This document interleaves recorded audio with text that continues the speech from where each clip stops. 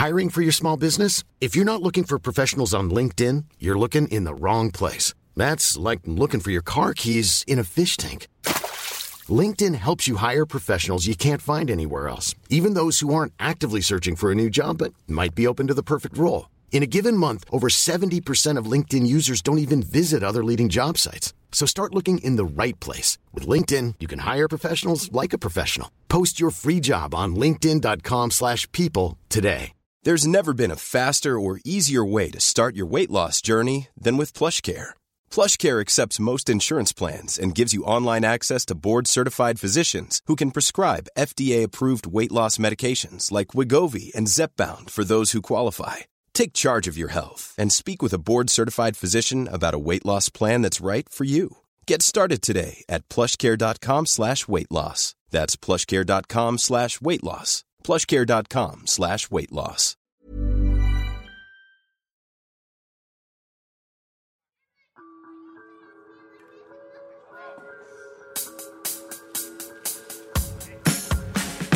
Welcome to my good bad brain. I'm a normal person, so I'm insane.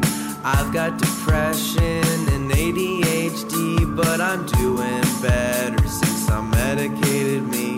I'm still not always sure whether I exist or what being a person even really is, but I figured out a long time ago that being alive is beautiful.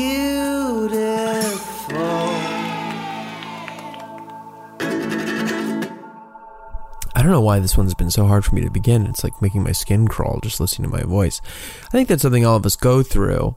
I have noticed I've gotten better at it. You know this thing everybody will say, I hate my voice. I can't, hearing my voice on a recording, can't stand it. Or, seeing yourself on camera. I've gotten pretty immune to it, or inoculated, I should say. Certainly not immune, because I wouldn't be going through what I'm going through right now if I were immune to it. But, I've edited myself for countless hours, and it's easy to sort of have this object-subject relationship with the version of you on the screen. I picked it up working with Tony Valenzuela a lot of Black Box TV. We were creating stuff together for quite some time. He remains a good friend. And he had this really wonderful habit of referring to him, even if I would be sitting next to him editing me. And I do that a lot now. I do that all the time. Him, it's easy. I think it helps to edit. You dissociate any sort of value of yourself or sense of yourself, because I don't, if you saw yourself walking down the street from a third person perspective from the back or something like that, you wouldn't recognize you. You never see the back of your head, and nor do you hear your voice outside of the resonant cavity of your own noggin and your own skull and bones and teeth and stuff. So you don't even know what you sound like. And for a lot of us, that, sucks to hear it. And you go, oh God, that's me. I think because it reverberates in your head a little deeper, maybe a little richer. I don't know. But I had a banana and I drank some LaCroix, and I think it's making me gassy.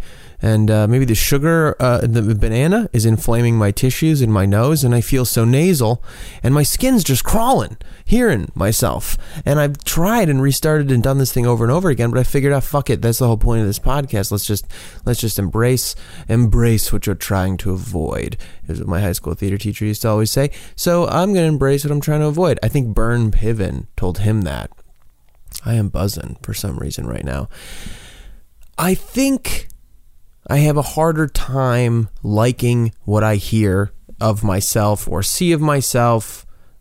There's like a direct proportional relationship to how much it matters to me. I always thought, especially auditions, acting, and stuff like that, if I really wanted something, I did terrible on it. The harder I worked, the worse I'd do, I feel like. Which is probably not totally true, and a bad lesson to tell myself to reinforce that. But the point is, the more something matters to me, the more I hate it, the more I fuss over it, the more I'm like, this isn't right, this isn't right, this isn't right, this isn't perfect. And there's got to be some kind of lesson in that, that like you can overdo a thing, you can over-examine a thing.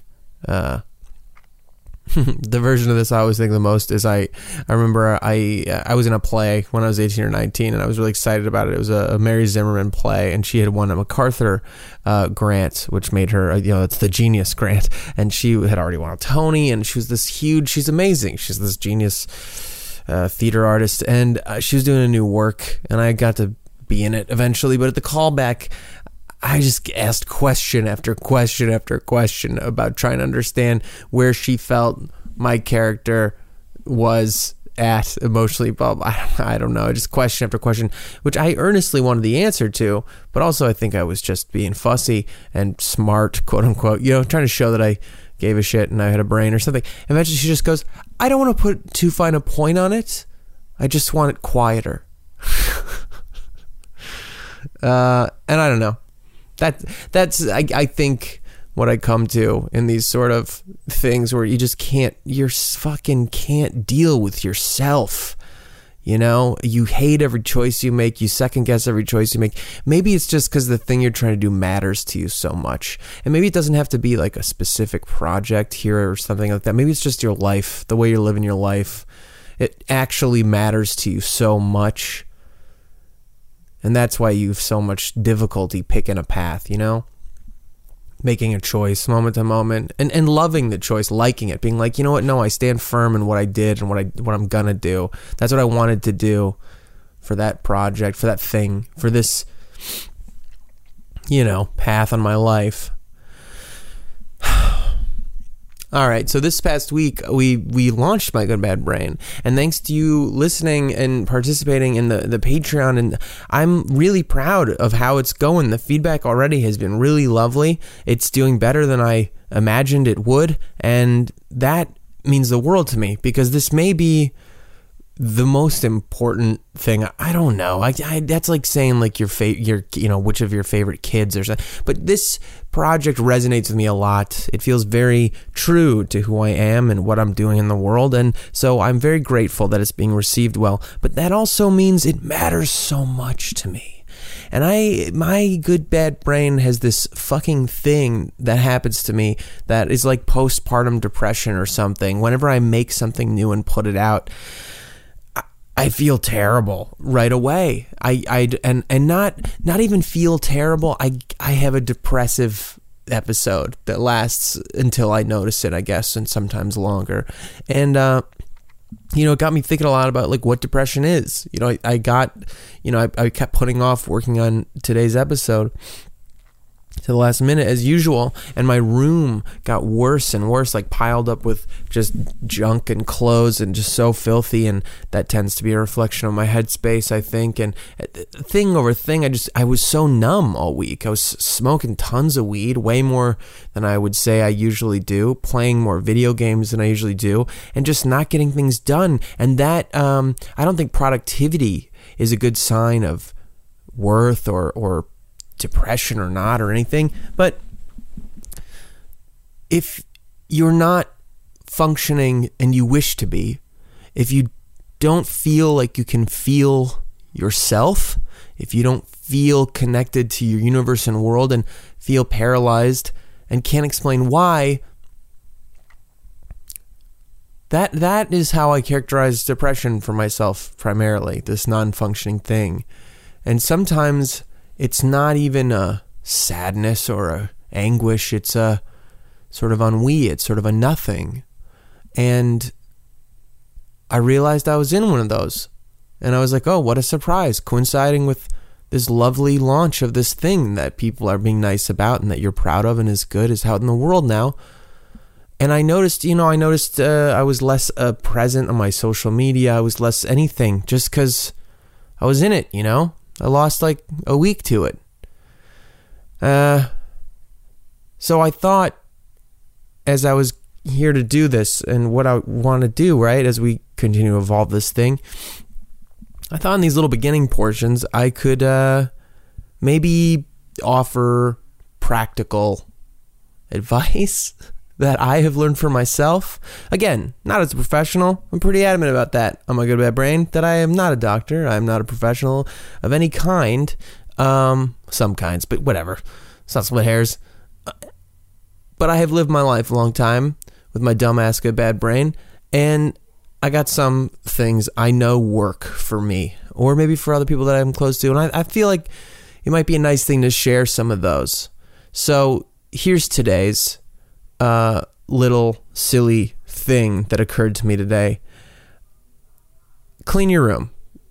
And if it's not your room, clean your car or your kitchen or just a pan that you have left for a while, or sharpen your knife. That, you know, that's a cook thing. That's such a cook thing, leaving my knives unsharpened. That's so weird for most people. But, you know, something cleaning. Clean your room. Why? Why does this matter? I think there's this terrible thing that I used to talk about with my close friends, that smart people aren't happy. You know, you get this idea that a smart person, a happy person, is a dumb person, because a smart person knows, and in that knowing knows only a dumb person would be happy. And I think a lot of smart people keep themselves really unhappy because of this association. And I have a similar one, I think, to messiness. I've read enough little clickbaity articles, and I'm sure the algorithm finds me because they know that I'll like it, that say basically something to the effect of, a cluttered space is the sign of a brilliant mind, you know? A disordered space is the sign of intelligence, and the creatives, you know, always live in this mess. And I have identified with that, I guess, feeling creative and feeling like I'm a smart person, and that the clutter just reflected the way my brain worked. It was all over the place, but I knew where everything was.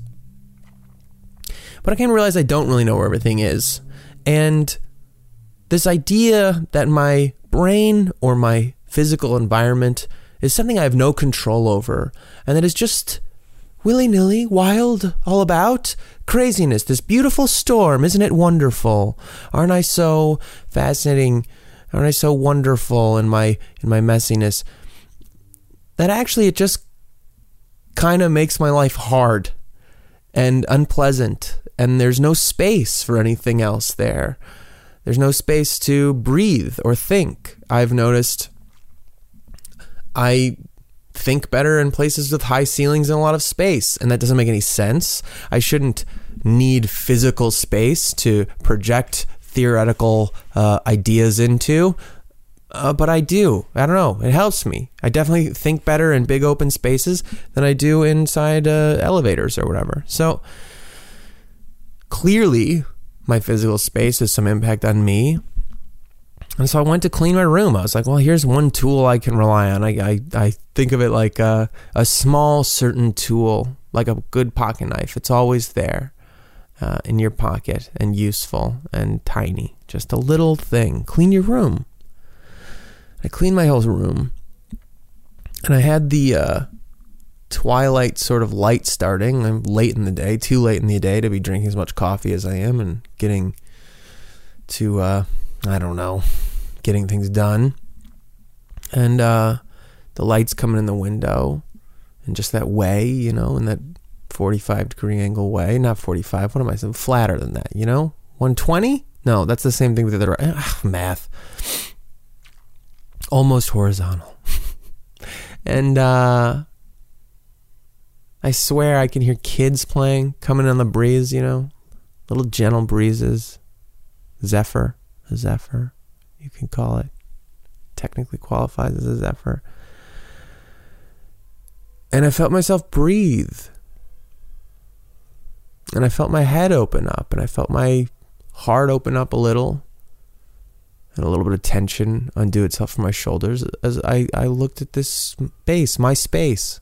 Literal just space. That's there for me to do whatever I want with. To just be in. And I thought about my mom yelling at me my whole life to clean up and make my bed and clean my room and blah, blah, blah, blah. Being so mad at her about it. Doesn't matter. It doesn't matter. That's not, it's just material world bullshit. It's nothing.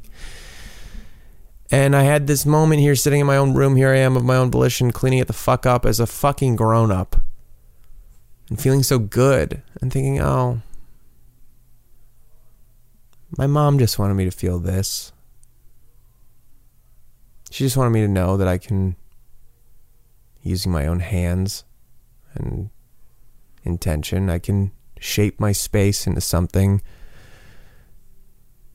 peaceful and kind to me and good, calm.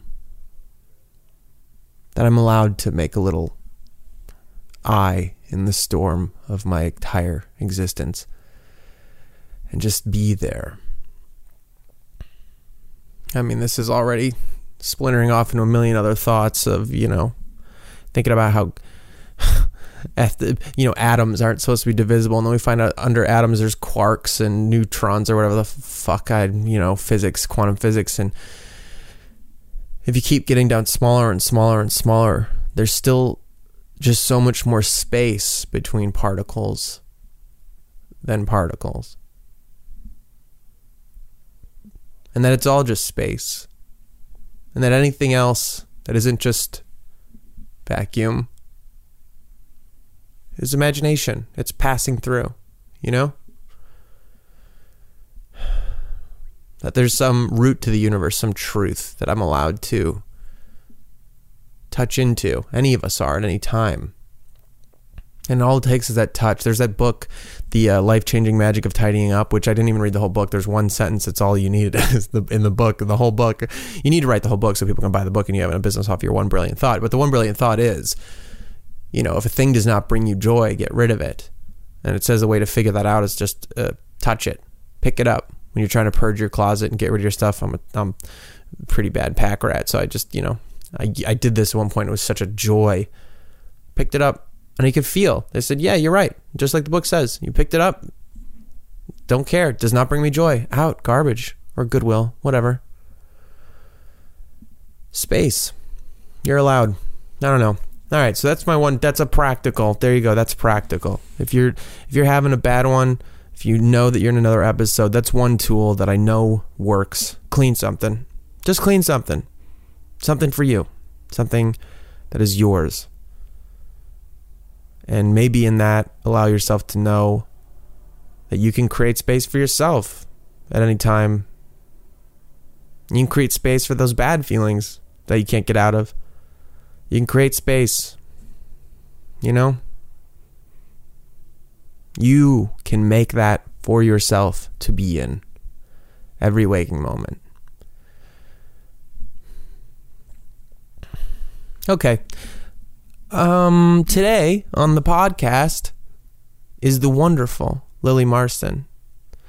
I met Lily through Clever, obviously Clever TV, which is a YouTube network that it's what is it? What is it? Pop culture and stuff like that is what it's known for. Big news channel, pop culture news and stuff like that. I fell in there because I got hired to be a host for a show that is now defunct called Totally Clever, which turned into like a Man on the Street show. And it was a whole weird job because I was like never a pop culture person, but I wound up there just through, gigs, media, I don't know, LA.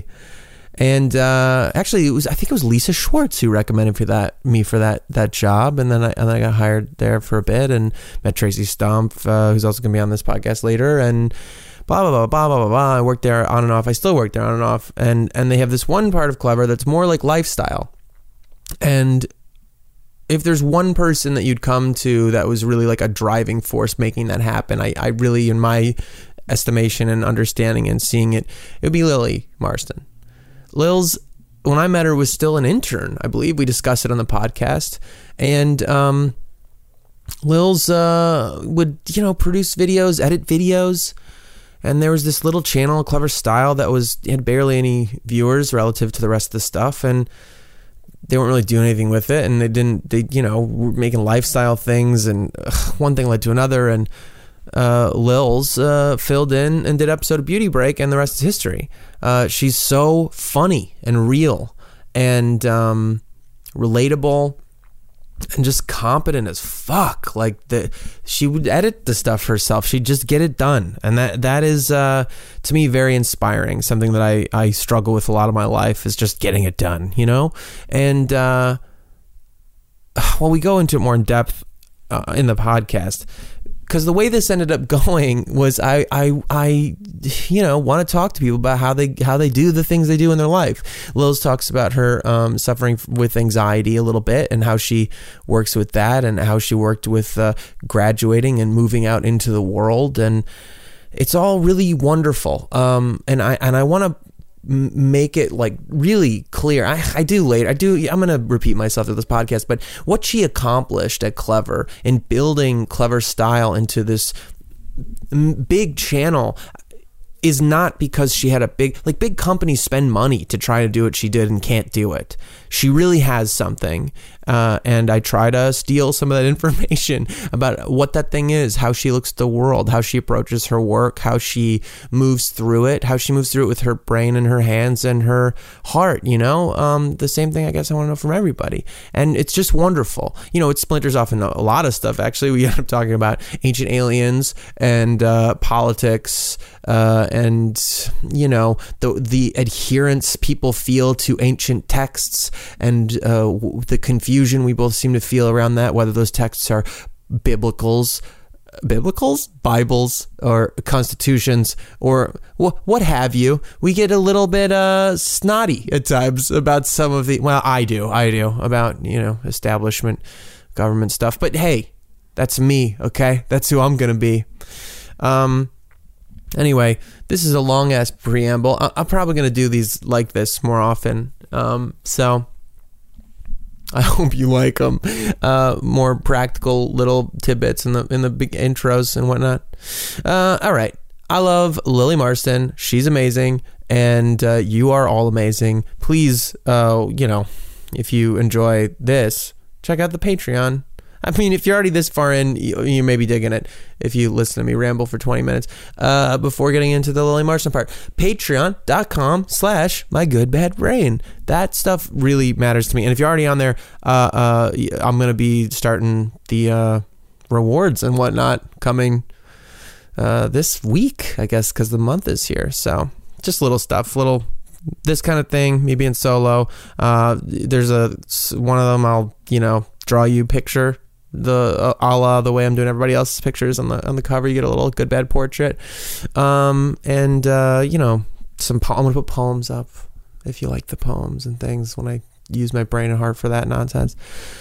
Yeah, check it out. The support means a lot. And you know what? If you can just leave reviews. I know that everybody on the podcast says it, but goddamn, it makes a difference. It makes a difference, sure, in the ratings and getting people to go, oh, this has 5 stars. Oh, maybe I'll try it out. But also, it makes a difference to me. It just fucking feels so nice. I might even force y'all to sit through some of the nice, things that people write, because they're so wonderful and so kind. Anyway, I think we're really doing something here. That's enough of me doing this. And now enjoy the next, 2 hours of me and Lils doing the same thing. All right, thank you. I love you. Bye. Okay, here we go. Into it.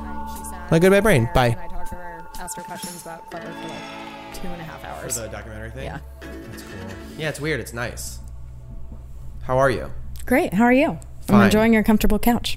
I love this couch. It's nice. I sleep on this couch as much as I sleep in my bed. So I'm probably sitting on your sweat juices. But. Yeah, well, whatever. Actually, yeah, it is weird. A lot of, I think, our body mass, I guess we burn off as gas. What? Did you know that? Not where I thought you were going. I was going to be actually, I know we're talking about mental health and stuff, that I actually sweat a lot when I sleep sometimes. Well, mental health is physical health, is a big thing for me. Because like my good bad brain, that's what I call it, is our sense of self is just a bunch of thoughts and things that are all produced by chemicals and electrical signals and these physical concepts inside of a physical object. So the idea that we separate neck and shoulder pain, or the sweating thing we're going to get into, or your stomach health or whatever, we separate that from mental health. Do you know most of your serotonin or dopamine or whatever is made by bacteria in your gut. So if you Is that why food makes you really happy? Well, I think I think food makes you happy for a lot of reasons. The opposite. Yes, or the opposite. But I mean, I do think this is exactly right. Like, I remember I worked at like a health food store when I was a kid, and they'd always be like, food is medicine.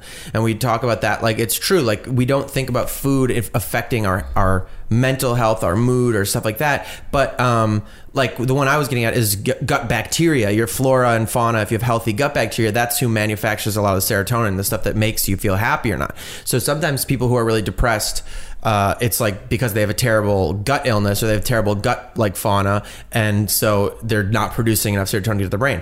Or even there's a lot of study about depression as an inflammatory disease. People are saying like sometimes people have terrible chronic inflammation problems, or they're eating things they're allergic to or whatever, and that inflammation, when they literally started treating depression with some ibuprofen, like just an anti-inflammatory drug, like you can get over the counter, right? Usually if they're muscle pain, and people like stop being depressed. And when you think about food inflammates you. If you eat something you're allergic to, or sugar and carbohydrates. It's funny, we were actually just talking about this. Who was I with? That my hairdresser, that sometimes that she was saying that she thinks it's sodium, that I haven't really been eating as much sodium the last like week. Yeah. And also just not what we were talking about, but I also haven't been drinking quite as much soda. Yeah. And I noticed that my like jawline can be either like I'll wake up after drinking or eating. Same with alcohol too. That I'll wake up and it's kind of swollen and it just like feels more like double chin-esque. But then like I won't, or I like won't eat as much one day, and I wake up the next day and it's like, oh, there's a jawline there. Yeah, that's what happens. Well, okay, because salt... When you just feel gross, too, which would make you depressed, so I understand that. Well, alcohol is just sugar. Like, your body processes it the same as sugar, which is why you can kind of feel like you have a hangover from just eating a fuck ton of carbs. And also why... Like, that's why... when you get really super duper drunk, if you pass out, sometimes you like wake up at 4 a.m, you have a lot of energy and be hungry. It's because your body's broken it down into sugar, and then all the energy from the sugar boost hits your system, and so you wake up in the middle of the night. That doesn't really happen to me. That doesn't really happen to me. It doesn't happen to you? No, I feel like my body doesn't break down the alcohol, and that's my problem. I have major alcohol issues, though. No, but you drink beer mostly, right? Because I will get violently ill if I drink anything else. Like 2 shots, and I'm throwing up every 20 minutes for... I was going to say 5 hours, but it's more like 10. I have a feeling it's connected to that, because I think beer is closer to a food product because it's got other carbs and stuff in it. Hard alcohol is, I think, the one more that you pass out and then it breaks down into sugar, and then you... Well, and that's... I also feel like I used to... I mean, I could kind of chalk it up to beer is okay because it's like the least amount, so it's not as like intense hitting my system all at once. Yeah, that makes sense. That totally makes sense. Plus, you're processing it a little bit with some other quote unquote food. Exactly. Like it comes with its own bready carbs. That makes sense. So we were gonna say inflammation. So the thing. Salt is like acts as like a little electrical bridge. It kind of like does something where with hydration with water. So the salt literally holds on to extra water in your body, which is part of the reason that like so your cells are more inflated and you have more like double chin feelings or whatever. Also, this is the easiest way I visualized it was carbohydrate. It's carbon with water on it. That if you eat a carbohydrate is basically like every carbon atom breaks down and then grabs onto 4 water atoms. So you literally like inflate, swell up and hold on to it. Which I just being able to visualize that was so interesting. There's all this weird stuff though with body mechanics. Like you can use that actually because the sugar, the carbohydrate water thing, and also just sugar and how it spikes your insulin. Another thing that affects your mood intensely and makes you like fall asleep. Like later you'll have like this counteraction to your insulin. Like bodybuilders, like if you have a lot of muscle mass, carbs work differently because carbs will be shuttling and working their ass off to fuel your muscles. So they literally, like if you have a big muscle mass to like fat ratio in your body when you eat carbs, like they'll just go to fill your muscles up with water and stuff. And if you can goose it a little bit, you can actually like sort of pull your subcutaneous water out of your skin and into your muscles, so the muscles get big and your skin gets thin. That's one of the bodybuilders do this trick. You asked me at subcutaneous. I know, it's crazy.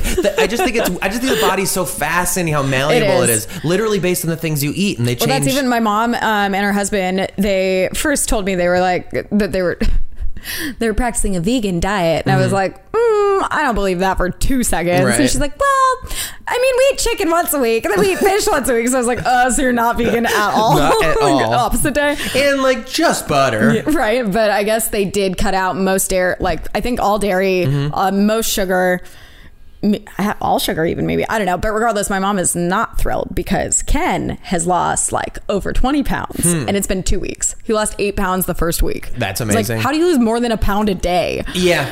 Well, And now she's lost like 2 pounds and he's lost like over 20, and she's like, I don't understand, why is he getting affected so much differently? I'd be very curious to know what they're actually eating, but also, well, what was your sweating thing? Oh, just that I think it comes from anxiety, but that so many times, most consistently, I wake up at like 8 a.m. on the dot, which I know is like late for most people. But no, is that early? That's okay, early for that me. makes me feel better. For like Jocelyn and Aaron, I feel like they wake up early. I know people like I can't function. I can function later in the day. Yeah. And that's actually kind of a lie too. I go to sleep pretty early. But anyway, they all wake up kind of almost in a panic. Yeah. And not like over anything.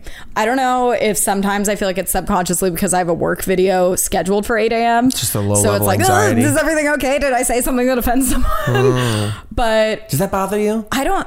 I think it might more subconsciously than it actually does. Or it's that something's wrong with the video. I don't know. But that I'll wake up even before that though, and will at like 5 a.m. sometimes, drenched in sweat. But like nothing's really on my mind. Like actually, that I'm like very consciously thinking about. You have nightmares? Do you remember having nightmares? I never remember my dreams. So that's one of my theories. That is interesting. That could be. I mean, it sounds like a lot of anxiety. Well, you have an interesting journey, even in the time I've known you. I feel like that would be, well, you know, it's weird. I mean, I've known you now a while, 4 or 5 years. I know. When did Totally Clever start? I have no idea. Good times. But when I was I Totally Clever, I just downloaded that clip. You did? And it's like Tracy introducing it. She's like, we're going to talk to celebrities and go on red carpets, blah, blah. And then you have your snarky line. You're like every other entertainment show out there. Oh my God. And then Tracy's like, yeah, but like we're aware of it. So it makes it more fun. It's great. It's on like what a Moody good set. idea for that show. Well, that's like, I mean, that was so funny, man. There's just the evolution of that thing and whatever Clever is and stuff. If you guys don't know, Jarrett used to be on a show called Totally Clever that took on very many identities. But when did that start? Like 2013? I'm so bad at time. I have no sense of time. Probably but 2014. It like surprised me how long ago it was. I think 4 years. Yeah, that sounds right. But when that was happening, you were mostly editing stuff still and producing things. Well, so I started as an intern, was producing, but I was working on all the ad campaigns, which made me kind of want to jump off a bridge. But it was a lot of like, the ad campaigns were very like forced and very branded. So it was like, well, we aren't getting that many views, so we kind of have to do it. And then I would be the one producing it. So it wasn't anything I actually really liked that I was making. It was just like, I guess this works and it shows the brand and yeah. But and then like, what were some of those videos? The show was called Tutorial Tuesday, and that was like Beauty Break before it turned into Beauty Break. Yeah. And it was like giving celebrity makeup tutorials, and Megan was doing them. That's how I met Megan. We would go to their apartments and film because she was a beauty guru, and that was like the beauty gurus were in their heyday in 2013. I remember that. That was wild. This was. So I was producing this show, and then it got bought a few times, so we kept doing it, but like no one was really watching it. Yeah. And then eventually they moved it to Clever Style, which was like dead. It had been on Clever TV. Right. And had like no subscribers. And they were like, maybe it'll do better on the Style channel. And I was like, thank you. And then at that point I was like, well, no one's watching it. Like, I'll just kind of screw around and see if I can make something that it at least will make my job more enjoyable. Right. Because like, why would you want to make something that you don't like? So then it stopped being about like, we know everything about style. Little pause on that. That is actually very profound, what you just said. But I don't think people really realize that, like when they can't figure out like what to do with their lives, like what to make or what like to do. Start with what you're actually interested in. Literally do that. Literally make the thing you wish existed. Well, and that's what I always say is that everyone goes, what are your goals? What are your dreams? And I'm like, honestly, I don't really think about that on a daily basis. Right. I just kind of like I try to do my best at everything that I'm doing. So Yes. it's like, even if you're not enjoying it, you're really not going to enjoy it if then you have a shitty outcome. Why do you do that? Try your best. Because it could lead to another opportunity where you can try your best at something you do enjoy. But Got also, it. I But think so for there's you, so it is many kind of jobs an out there that yeah. you don't even know exist. Yeah. So it's like, I was in a job that was like kind of what I wanted to do. So it's like, if I didn't really have any supervision, I could kind of make it into something that I didn't really know what I wanted to do, but it wasn't that. So I was like, let's change it a little. Right. And then I've always really enjoyed editing, but when I got hired there, they definitely weren't like, Lily's going to be an editor. It was like, our post department was like very separate. Yeah. And I would like give notes on edits, but it was always really obnoxious for me because not that anything was necessarily wrong with the editors, but it was like, if I'm going to give notes that are like, cut this 3 seconds, cut this 4 seconds, cut the music here, do this. Yeah. If it's like very basic things, I would much rather just go in rather than have to watch, write down all of the time codes, then like watch it again to make sure they did it and like understood what I was saying. If I could go do it myself in 10 minutes, that was going to be easier. Yes. So I started editing. Another profound lesson there. Here, this is probably, I can see how this is going to shape up while we keep talking. Just for a second here. I don't even know if you know, but I who you are. I feel I like don't. nobody does. But what you have done. Okay, let me just say this. When I first started working at Clever, I was also in a very like this time of my phase I still am in, where I don't know what the fuck I'm doing ever, whatever. I randomly got this job at this channel like as a host, but I came in there with a very much of a, like having got a gig there, not building myself. It was just like, all right, I'm just talent here. I don't know, whatever. And everybody gets their spot in production. Like you see who they are. And I met you, and you were just like an editor producer kind of then, like intern. And to be at a company in that position, I don't think people understand what, first of all, like any creative company, the leap from the business side or administrative side or like the working engine part of it over to the creative side is usually an uncrossable divide. Like I have a friend, Jason actually, who's on this podcast, who's doing an amazing job of starting to bridge that gap. Went to school for music, worked in licensing for music, always wanted to be a musician, and getting from within to convince the people that you are actually a creative voice as well and really good at it and should be listened to. And then not just that, but then to prove it by like being incredibly successful. You took a channel that had far less than 1 million subscribers, like 50,000 or something. And you built it to what, 2.7 million now in 4 years? Well, I was even, because I've been working on this 10-year documentary situation. It was, so we started doing it and Megan was still like the main host. And then I would like there would be occasionally a topic that I'd be like, well, it'd be good if 2 people were in it. So like her and Jocelyn would both be in it. Yeah. Or also Megan got her nose done. Oh yeah, so she was gone for like a month. Amazing. So because she was gone, it was like, well, it was funnier if we did 2 people. How about me and Joss try it? Yeah. And it was always Jocelyn from day one was always like, you're a star, you need to be on camera. Yes, and I was Joss like, is amazing. And I've never wanted to host celebrity news, so that was never something I was into. So this was like the first opportunity to even really do something on air that was at least, I mean, what we were doing wasn't exactly what I was like passionate about, but it was like trying celebrity beauty secrets. But getting to do that, then it was like all the comments would be like, oh, who's that? And then it would give me the confidence to do it again. Because otherwise I never plan on doing it. Okay, we're definitely going to get back into that because so you did this amazing thing that's very hard to do.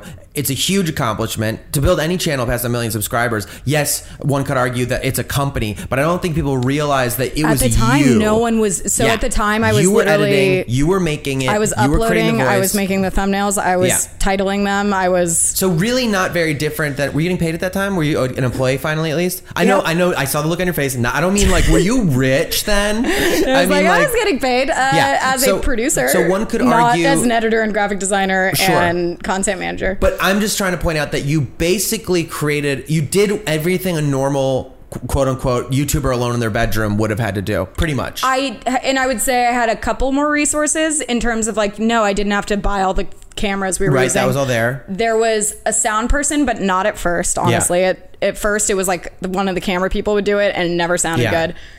The camera people, I think at one point we only had one for 3 cameras. And then eventually it started randomly doing well. And that was when everyone was like, wait, what do you mean it got 100,000 views? Yes. So this is what I'm saying. Giant companies with millions of dollars behind it putting teams together to make stuff can't create channels that have 2-something million subscribers in a few years.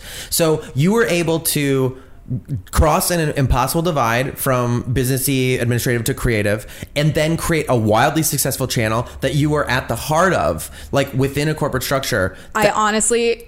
The only way it all happened, and it wouldn't have had they been a little more like they had a very like loose management style to begin with, and they already trusted me because I'd been there. Any managers listening, like, hey, loosen up, let people do their thing. So I had started as an intern, so I'd known them now like a year and a half probably. So they trusted me, and I was always like helping Dana and Jocelyn do everything creatively for the celebrity news side.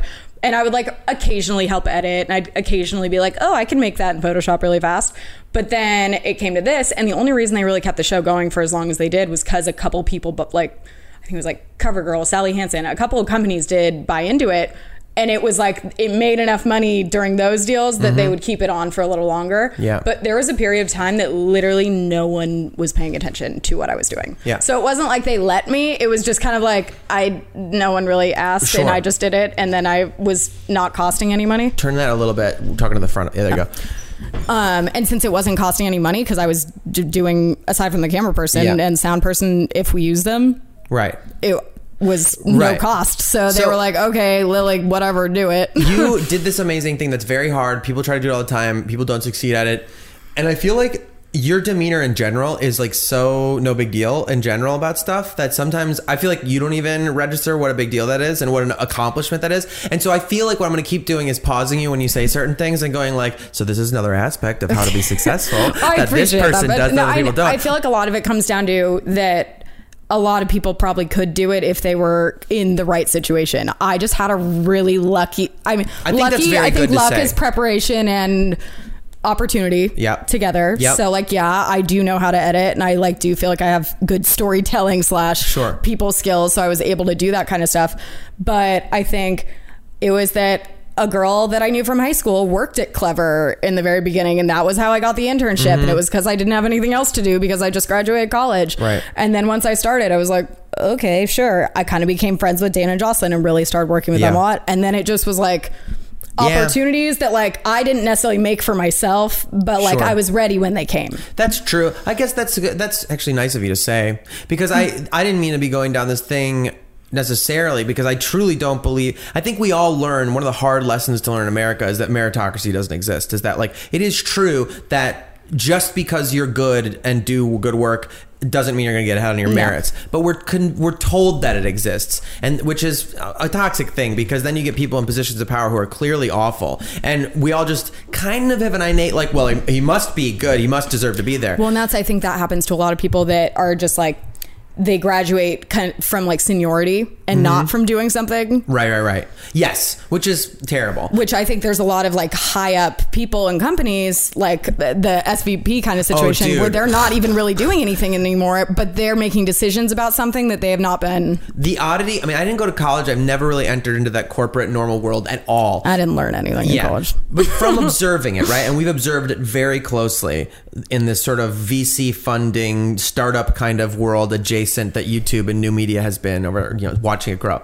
Like the tendency to fail upwards is astonishing to me. It's like, well, they had a job pretty like this at another company, and not a lot of people have that. So why don't we just like push them up another? It's like that happens constantly. Well, and then I think of also, I've had this conversation a few times lately, that a lot of people in like marketing I'm not talking about the company I work for, even this was for someone else's situation, but that like a marketing situation, that it's a bunch of usually old white dudes sitting in a room that think they know everything. And I'm like, how could like a 50-year-old white guy know what would be best marketed to like a young girl, like millennial? Like, how does that make any sense? Because at the end of the day, maybe they like went to a really good school and got a marketing degree, but at the time YouTube didn't even exist and the internet wasn't really as prominent as it is now. And it's like, they couldn't have possibly learned the stuff that other people, like, I think millennials now will start to be so much more qualified for jobs because you just innately know so much about technology that like someone will ask you to do something and you wouldn't even think twice. But if you asked someone that was 50, they literally wouldn't know what you were talking about. I think that's definitely true. I wonder if millennials, because of how they were like, are better adapted to learn new things because they were, I teach myself new things all the time. Yeah, that's really cool. Wait, okay, so hold the fuck on. We're turning into this weird like Tao of Lily thing. I know now. This wasn't the point of this. We can this is really good because I mean, there's no point to any of these. But like this, it's a self-helpy-ish kind of podcast because I'm trying to like one of the big things I want to do when I started was bring people on who do amazing things. I'm lucky to be surrounded by a lot of brilliant and successful and sort of like iconoclastic people, like very unique people. And I just want to steal their secrets. I want to like know why they are how they are. Well, I think one big thing though is also that no matter how successful you are, or if you like other people might think you're doing good or school. See, that's annoying. I don't mind that. I don't mind that. But like, I think it's weird that people would mind that. Yeah. Because when you say those words, I know what you mean. Yeah. That means you've effectively communicated. Exactly. And what is it about You the shouldn't have to people clarify. who go like, it's not good, it's well. What? Well, and like, who decided that? That's dumb. Yeah, it's so... Who says the word well? Like, I'm doing well. No. Literally, I do say that, but I also say I'm doing good. You know what I mean? Yeah. And also the idea that I'm doing good is actually like even philosophically much deeper and more interesting. If you say I'm doing well, the idea is it's an adverb and you're saying like the way you are doing is well. So, okay, so you're doing great. But if you say I'm doing good, like that literally means you're doing the noun of good. I'm out in the world doing good. Oh, that's not usually what I mean when I say That is not it, what. But this is what I'm saying. I think there's odd little funny tricks of language and metaphor that we're not conscious of that end up having these accidentally profound things to them. And one of them is that if somebody says I'm doing good, and someone else goes it's actually well, I'm doing well. Oh, okay. First of all, what are you trying to help me? Now you're just trying to police my language to have a little bit of power token or something like that, and I'm stupid. Well, okay, well, you're over there policing me. I'm out here doing good. Okay, I'm trying to do good in the world, good for myself, good for other people. And if you're doing good, it's moving forward into more good. And I just think it's ironic, you know what I mean? It's ironic that only assholes would be like, don't do good, do well. Anyway, I appreciated that. This is what I got from I liked it. So far these are my Dows of Lily things. One, any job you get, work as hard as you can at it, like just for the sake of it. And you had it from an incentive base kind of thing. You were saying, because you don't know, maybe you'll get a chance to listen closer. But so far, but I'm going to not even worry about that part. Do whatever you're doing, do the best you can do at it.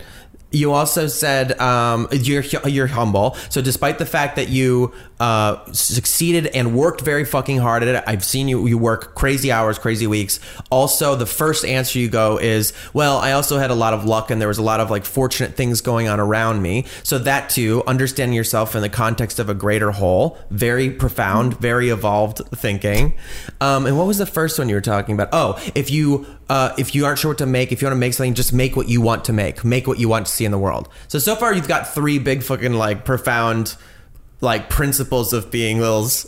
Well, and this leads me to what I was starting to say before, is that you're like, oh, you've realized this, blah blah, but at the end of the day I feel like I'm still just as like, oh, what the fuck am I doing, than anyone else. Oh, yes. I think that's something a lot of people experience. And I think a lot of our, like on Clever specifically, a lot of our viewers and followers are very like, oh my God, they're successful. And it was like, I don't think necessarily they think it was easy, but I think they're like, the amount of emails and messages I get that are like, it's like, what do I major in college? Or what do I do here? How do you get that job? They want like the steps and like the secret manual to be like, how do I do what you did? And like, there absolutely isn't one. Totally. I don't have one for what I even did. Like looking back on it, I'm like, I don't know how any of that happened. Yeah. I think there's a thing about that, like, okay, people want to plan first anything in entertainment that, sorry, there's no fucking answer.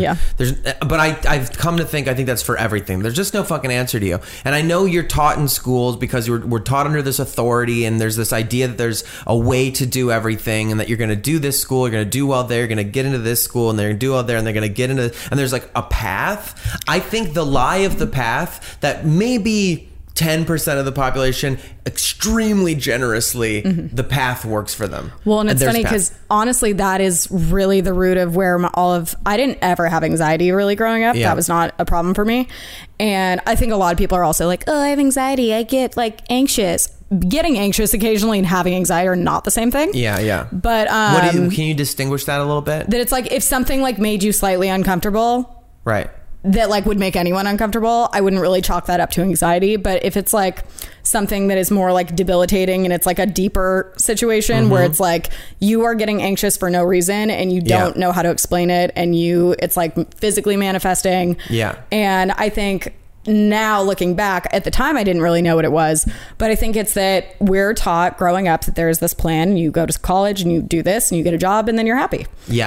And I graduated college and I was like, wait, what do you mean? The craziest thing like, is when the first time you step outside of the system, and it might be after college, it might be after high school. You don't know. I don't know when it might be after your first internship. It might be after grad school, and then your first internship, and then your fellowship, whatever. Eventually, there's going to be a day when you step out into the world and you realize everyone is just screaming, running around naked with no fucking idea what's going on. And we're just like taking these horrible monkey brains and trying to draw some sense on top of it. And I think that's one thing that you need to stop feeding kids, this lie that everything's like super, like you do this and you check this box and then you're good to go. And I'm like, no, because then when you get there, you like can't handle it. And I'm like, oh my God, is this going to be the rest of my life? And at the time I was like interning at Clever for free. So I was commuting to Hollywood 3 days a week, driving in like 3 hours of traffic a day at least. And then I was working in a burger place 3 days a week at home as like a hostess and then 1 day off. And literally I would be like, oh my God, am I just gonna be working and miserable for the rest of my life? And I genuinely thought that. Like I was like, and I think it was that I had so much fun in college and it was such like a carefree like bubble distraction. And on the other hand, it like taught me so much. I met so many people and I think it really socially shaped me. But then I like leave and I'm like, oh, the real world, like you don't go drinking every day and you do have like responsibilities and it's not fun and you don't have all of your friends like readily available. I like couldn't handle it. I literally just break down. So then went to the doctor and was like, I just felt awful all the time, like palm sweating, shaky, like just terrible.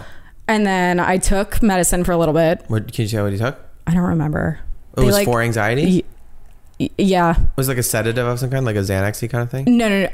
She gave me Xanax, but it was like that's like for the minor fix or not minor fix. That's like what you take when you're actually like stressed, but it's like for long-term change. It's more and it wasn't an antidepressant, but it was like an Mirtazapine? That's what I take. I took Prozac at one point, and then there was another. They like bump you around to a few to like see what works for you. Sure. Did you find some that were bad and some that were good for you? Honestly, I don't think I ever really noticed any of them helping. Interesting. Xanax would help because it would at least calm me down for the minute to like figure out why I was freaking out. That's interesting. I've taken Xanax. I've tried a lot of the stuff that I tried. I tried initially with no prescription, and like my dad takes a lot of stuff, and I was having a horrible like. They could see how fucking insane I was going. I had to do a breakup, some other stuff, and my dad gave me half Xanax one time, and I was definitely like, I'm dying. I took this pill, and then I was like, I'm not dying. Okay, I'm not dying.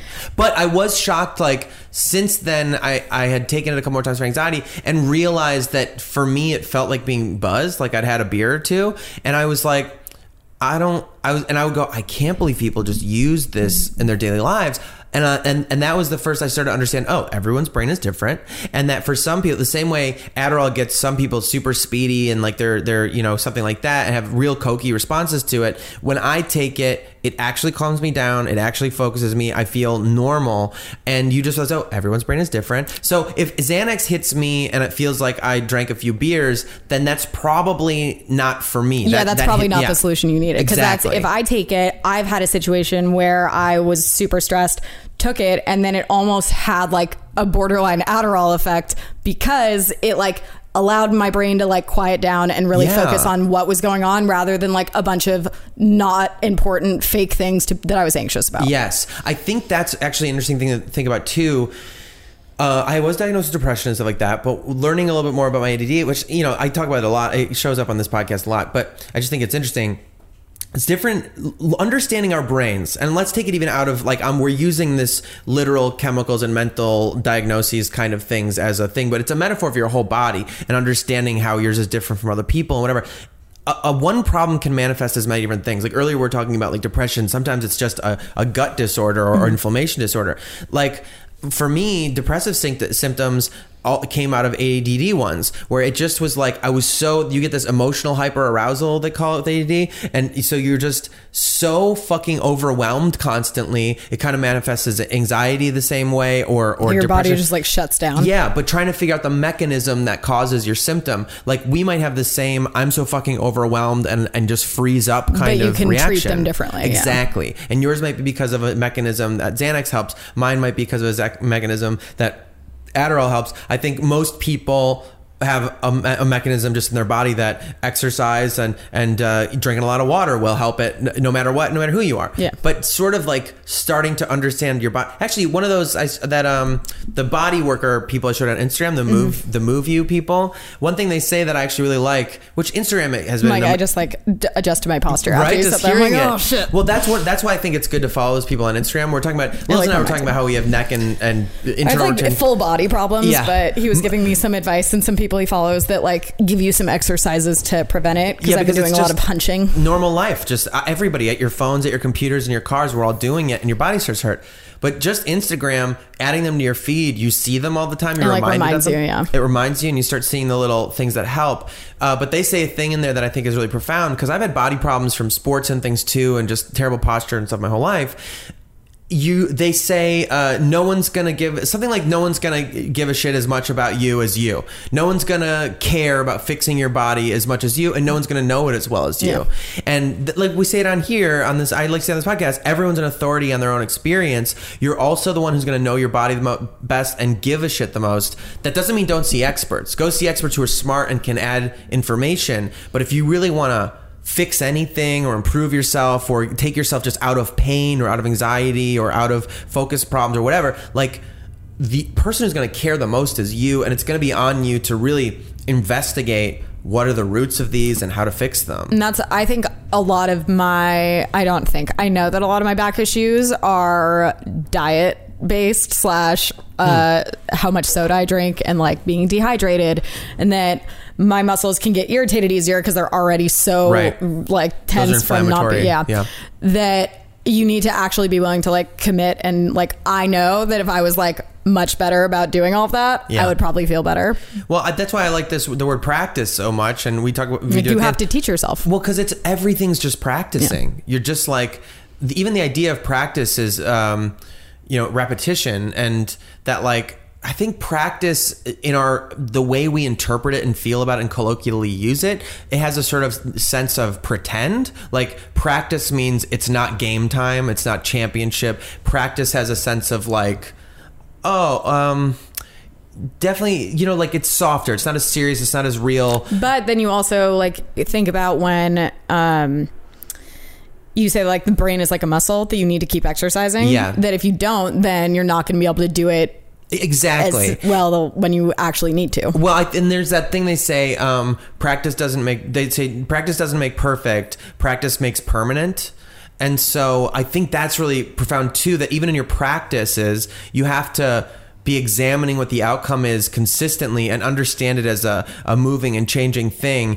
Continue this like reflection on what the result you're getting. Am I in less pain emotionally, physically, whatever? And if not, like starting to move around that practice and trying new things, and really like you're just practicing being a human, like, which is, so it becomes this weird simultaneous performance and practice constantly, Well, and then I feel like also just so much changes when you turn around, like depends different for different people, but when you turn 18 or turn 22 or whatever, you move out of your house and like you're finally living on your own and you are much more independent, you have to kind of like relearn like what you care most about and what you actually will make time to do. And I think that's been a huge adjustment for me, just like becoming an adult is like, oh, my mom's not going to make the appointment for me. Oh, that's not going to get done if I don't do it. Oh, that is actually something that needs to be done. Got it. Dude, I fucking have that issue. I'm 32 and I'm still like, sometimes I'll just be like, I'll see candy and just be like, I can just buy all this. All of this candy? I can just buy it and eat it right now. I can have ice cream for breakfast. I can do literally anything I want. And I sometimes maniacally do those things. Like just, it's weird to... Well, and I think that's the problem is that once you do have that, you kind of go full force. You're like, oh, crap. Like, no parents, do whatever I want. They got to try it out for a while. And then you kind of like get to a point where you're like, okay, this is what is actually reasonable. And then it turns into like, I can do whatever I want, and not in a like, oh, I can do whatever I want. Well, the other thing, I think one of the most childlike things I have is I can't put myself to bed. Like if I'm awake, like, like a normal person will go like, well, I need to wake up at 7 a.m. So I'm going to go to bed and get a nice 8 hours. It's so rare. So rare. I'm always like, I'm awake. I'm not going to sleep. I'm fine. I'm good. I'm awake right now. See, I worry about being like, I'm really not a morning person. If I wake up too early, like I am not like I feel physically ill, that I'll like I have to wake up at 7. I need to get at least. No, that's really responsible. It's not even in a responsible way. It's in like a but then I almost get anxious because then I think for some reason I'm not going to sleep, and then in the morning I'm like, oh, is my alarm going to go off? I do think I've given over the years, and I've tried to like cultivate this more. I've given my body a lot more like reign over my choices, and so I have to listen to it sometimes. And so like if I exercise more or something like that, it'll force me to go to bed sooner because it needs to repair itself. And I think like that kind of stuff, I guess that's just getting tired. Well, that's what I was like, I usually go to sleep but I get tired, but also there's sometimes that I know it's not good to take them like all the time, but like sleeping pills on occasion. Yeah. I get that. It like if you really like, because I'll have times that I remember back in high school, I would stay up till 3 a.m. and like just like on the internet. And honestly, a lot of the time I'm such a nerd that I'm like teaching myself something. Yeah. I mean, I gotta and then I get just like stuck in a hole, and then I'm like, oh crap, I have to actually get that's up. That's actually really bad for us. My mom was talking about the other day, sleep hygiene. They say like your habits around sleep, like staring at screens is so bad because it's blue light, which is the light of the sun, and it tells your brain to stay awake, and you're laser beaming it right into your eyes. So your brain is like, well, I gotta stay awake still. So we are all scrolling right before bed. That's not good. And like just having it near you, so it's the first thing. Like being able to go into a dark room, maybe read a book, not look at any blue light or screens for like 30 minutes before going to bed. I mean, I don't do that at all. I don't think I've ever done that. Yeah, exactly. But apparently, like, I mean, I guess we'll see what it does to our brains in the long run. Because this is weird to, do you do acupuncture ever? Yes, I haven't recently. Acupuncture naps? Yes. Ooh, I get God, yes. It is the weirdest feeling because you're in this kind of like half asleep. It's like, have you ever had it where you're like sleep talking, where you like say something and then someone is with you and that they'll be like, what? And then you realize you did it and you're like, I mean, never mind, nothing. I don't know. I literally think it's this literal That's like the Twilight feeling Zone. I get, that I'm like in this, like I'm thinking about something, but I don't even realize how I got there or how long I'm thinking about it or why I'm thinking about it. And then suddenly he'll come back in and I'm like, yeah. How long has it been? The whole like I feel world. Like it's like meditating. Yeah, like I'm not asleep.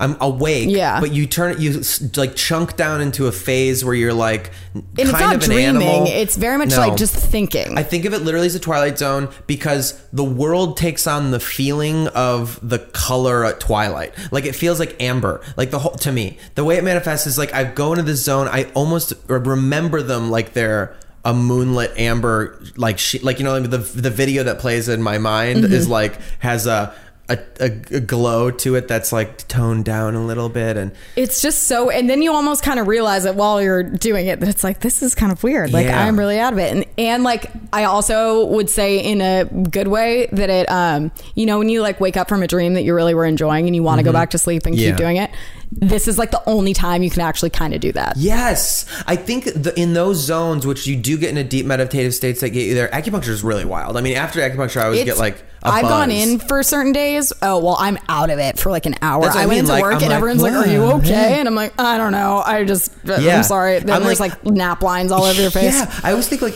it could be chi going crazy or whatever they say. Even if it's literally just the needles making my nervous system freak out. I don't know what it is, but it's doing something. So amazing. Well, because that's the first time we ever did it was for an episode of the show, and I went in like not being able to turn my neck all the way both ways, and I left being fine.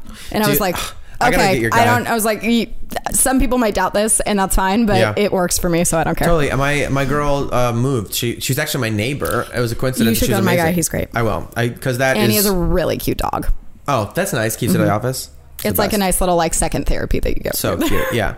But I was gonna say, that zone that you get to in definitely acupuncture. I think you get in meditation, yoga. I don't think I feel like I need the acupuncture to be able to get there. No, yeah. I don't know if I could ever learn to meditate. Well, I mean, you've found the thing that can get you there, which is, and to me, that space is where you can really start to understand the distinction and start the conversation or further in deep ways between like whatever you are, and the body that you live around in, because you do get to this weird zone where your consciousness is like, whoa, weird, I'm kind of, hey, where am I right now? And you know what I mean? Like it does this thing where you start to, I feel like that's one of those places you feel the weird separation between your consciousness and your body.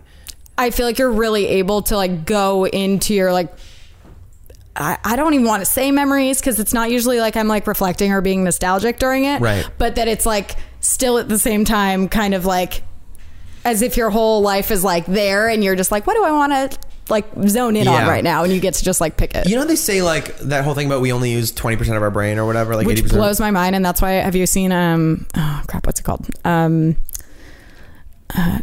he takes, I always say it's the person who wrote it. It was about Adderall for sure. Would they take the pill and it makes them Bradley Cooper's in it? Oh, Limitless. Yes. That is what I always think about, because he like finally takes the thing and he like sees someone's book and like then his brain goes, oh my God, you've seen that book once like 20 years ago. And then he remembers it. Yeah. Is that really like, is there that much stuff stored in there? I have no idea, but my to me, and also when you hear about the dreams, you have seen everything you've ever seen that are in your dreams. That trips me out. Not that I remember them that much to actually have that, but seen everything that, so it's like your brain can't make things up. Weird. That is wild. So it's like if you had a dream about some person walking down the street, you have met them sometime before. Well, that's or seen very them. profound what you just said too. I think about that a lot, and I think it's really good for people to remember. The thing you just said, that's fucking actually really interesting and trippy to think that your brain.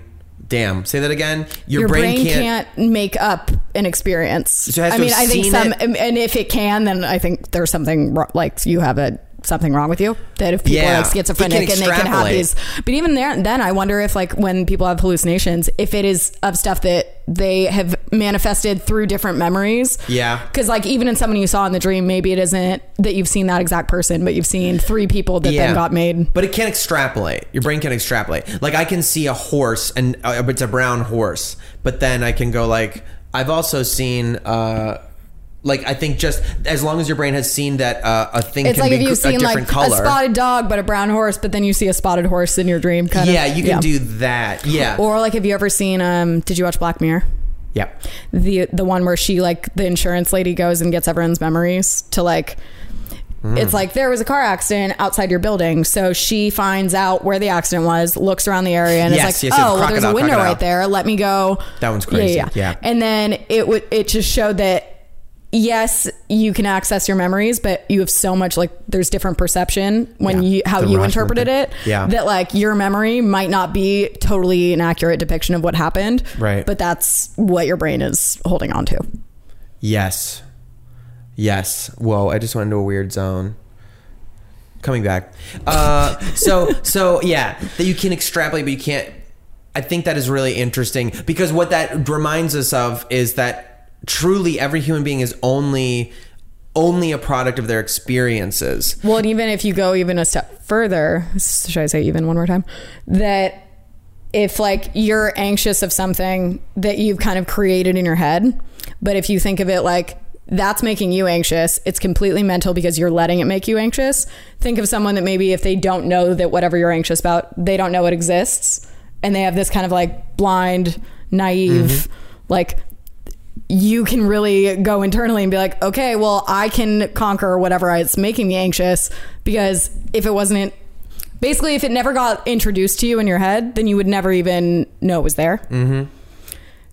I feel like I just talked in a circle and it didn't really make sense, but do you kind of know what I'm saying? Yeah, it's really good. Yeah.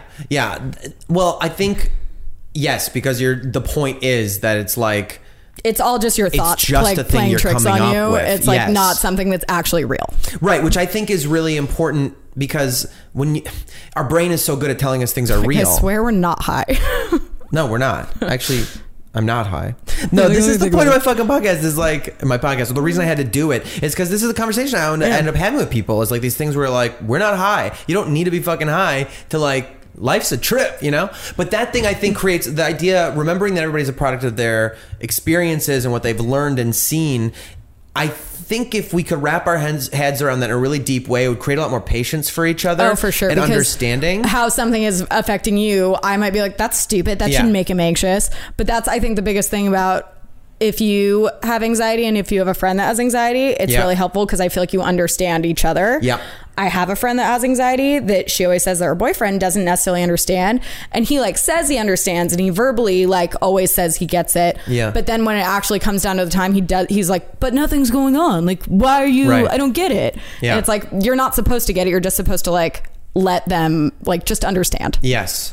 Yes. That's empathy versus sympathy. Exactly. No one's asking you to like fix it. Just like be aware that it's happening and don't try and make it worse. Be present. Yeah, I think there's a great cartoon of that, of somebody explaining the difference between empathy and sympathy. And that sympathy, basically, they use the metaphor, and there's a great little cartoon that goes with it, but it's very powerful to me. I've remembered it a lot. I think about it a lot. Basically, it's like you're depressed, you're down in a hole. You're like down in this hole. And they say sympathy pops its head in the top of the hole and goes, so sorry. I'm so sorry you're down there. Yeah. You want me to get you a sandwich? That sucks. And that empathy crawls down in the hole with you and just says, like, I'm here too. Yep. I get it. And it's not, that person isn't pulling them out of the hole. No.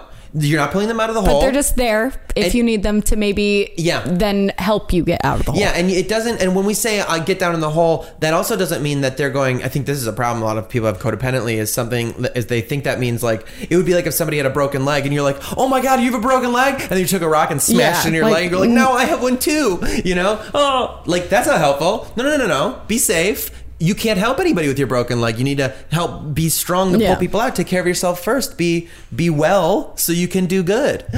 There you go. But that is very profound and also beautiful to know that like all of our trying, all of our like feeling like this need constantly to do a thing, to strive, that sometimes the most important thing is to not. This is something that's very hard for me because I'm very with my brain. I'm very about like, something's wrong. How can I fix it? How can I dig out of this hole? How can I fucking figure this thing out? I have friends who have anxiety or like loved ones. It's been a lot for me to learn that when they're having episodes, and I still struggle with it because I'm like, come on, we're going to talk out of this. We're going to figure yeah. And that like, it's actually not even helpful in the moment. That what's really helpful is just being there and just saying like, it's okay and I love you. Yeah. It's okay. You're going to be okay. And even maybe not even that. Maybe that comes across as a lie to them. Be like, it's not going to be okay. And so you just have to be patient and be there with love. Yeah. That's such a beautiful idea that like the tribal instinct is so strong. The familial instinct is so strong that just knowing, don't even have to be touching, just knowing a hand is there if you need it. Well, and I feel like there's so many like teens that are very like secluded and alone, and they're like, oh, no one understands me, no one cares. But that a lot of the time I think it's also the people not letting someone else in and like accepting that other people might care. Right. I think then it becomes, because you also can't go like, if someone's going to do that, you can't go like, you can't force them to accept you in. Be like, this is what's going to be good for you. So it does take a lot of patience and just it's not even delicate, patience, boundaries. Yeah. Just boundaries and knowing who you are and going like, all right, well, I'm here if you want something. Yeah. But I'm not going to play this game with you. You know, I'm not going to be part of your funny save you play. You know? Exactly. Yeah, that's huge. But because I also think the understanding the sum of experiences thing would help us be better with each other with discussions of morality and politics and things like that. Because I think a moral issue comes up, like liberal versus conservative stuff or something, and we tend to go like, what the fuck is wrong with you that you don't understand what you're doing is wrong and it's hurting people?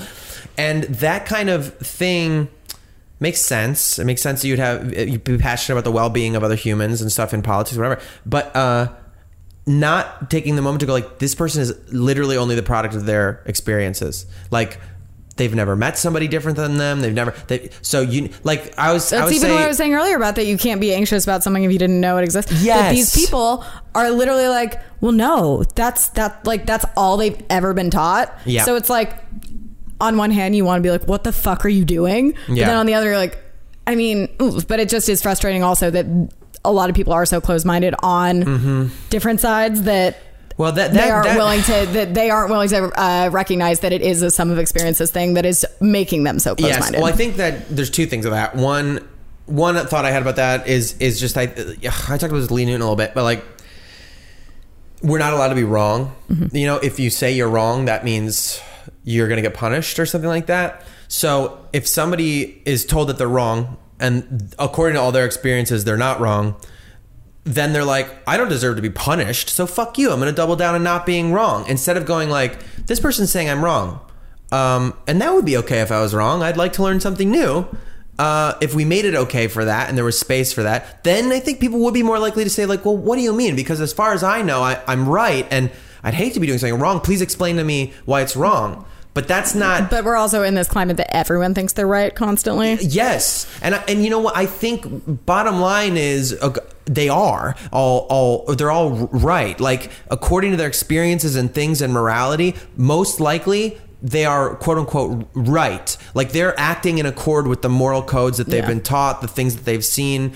You know, which is like there are moral codes that like I thought this about the Wall Street crash and shit like that. Like when everybody's surprised that like the stock market closes because of the subprime mortgages, because like basically because a bunch of bankers went out and did shady fucking shit, you know, you're like, wait a minute. When do people not do shady shit with money, first of all? Well, exactly. But I would suggest the possibility that you literally put them through schools, like colleges, teaching them the morally correct thing to do. The core mission of your job as a banker, as a business person in the world, is the bottom line, is the shareholders' money, is to make as much profit as possible for you. And that's it. That's the goal. Any other thing beyond that. And then you're surprised when the whole thing becomes completely predatory, eats itself alive and crashes.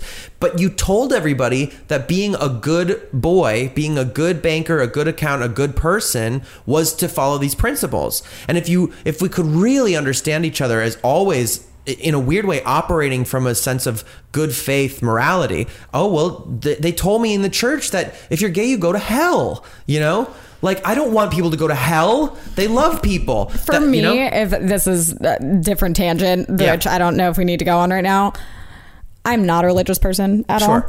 The Bible shit about gay people, it's insane. I truly cannot understand, because I'm like, that's fine if that's what you were brought up learning and you're like, okay, this book taught me this, but how do you not have the common sense or just like bigger view of the world to not like to pull back for a second and be like, this book was written when and by like people that like, who were they? Like, no, like that's not how you can it literally text on a piece of paper is going to like suddenly change the laws for like an entire country. I'm like, how could you possibly? It's totally fucking insane for a lot of reasons. I mean, like one thing I think about, okay, like when thousands of years, let's say we're 2,000 years ago, like survival is a different thing. Keeping humanity alive is a different situation.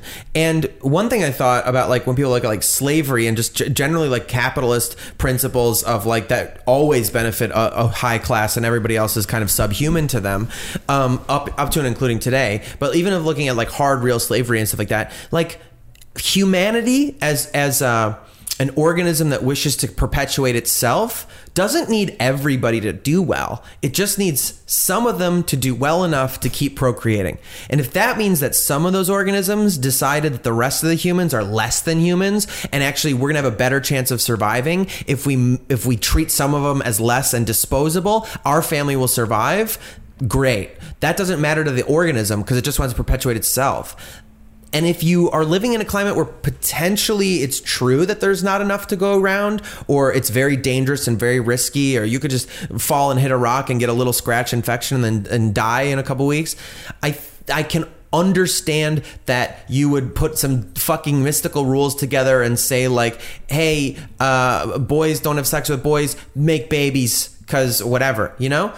You can kind of start to understand why they would say, don't eat these kind of animals, don't eat pigs, don't eat shellfish, don't eat these things, because sometimes they're infected, people get sick and then they die. So we're just going to eat these things that we've had pretty good luck with. You can kind of understand the logic. Then it's like, this is working, so let's do this. Right. And they don't. And then fast forward thousands of years. Where evolution and things have changed. We have antibiotics and there's enough to go around for fucking everybody. And there's so much fucking space for everybody's weird ass dreams and things to like express themselves however the fuck they want to be. And you're still reading this fucking book. And this is such a random thing to pull in here, but have you ever seen Ancient Aliens?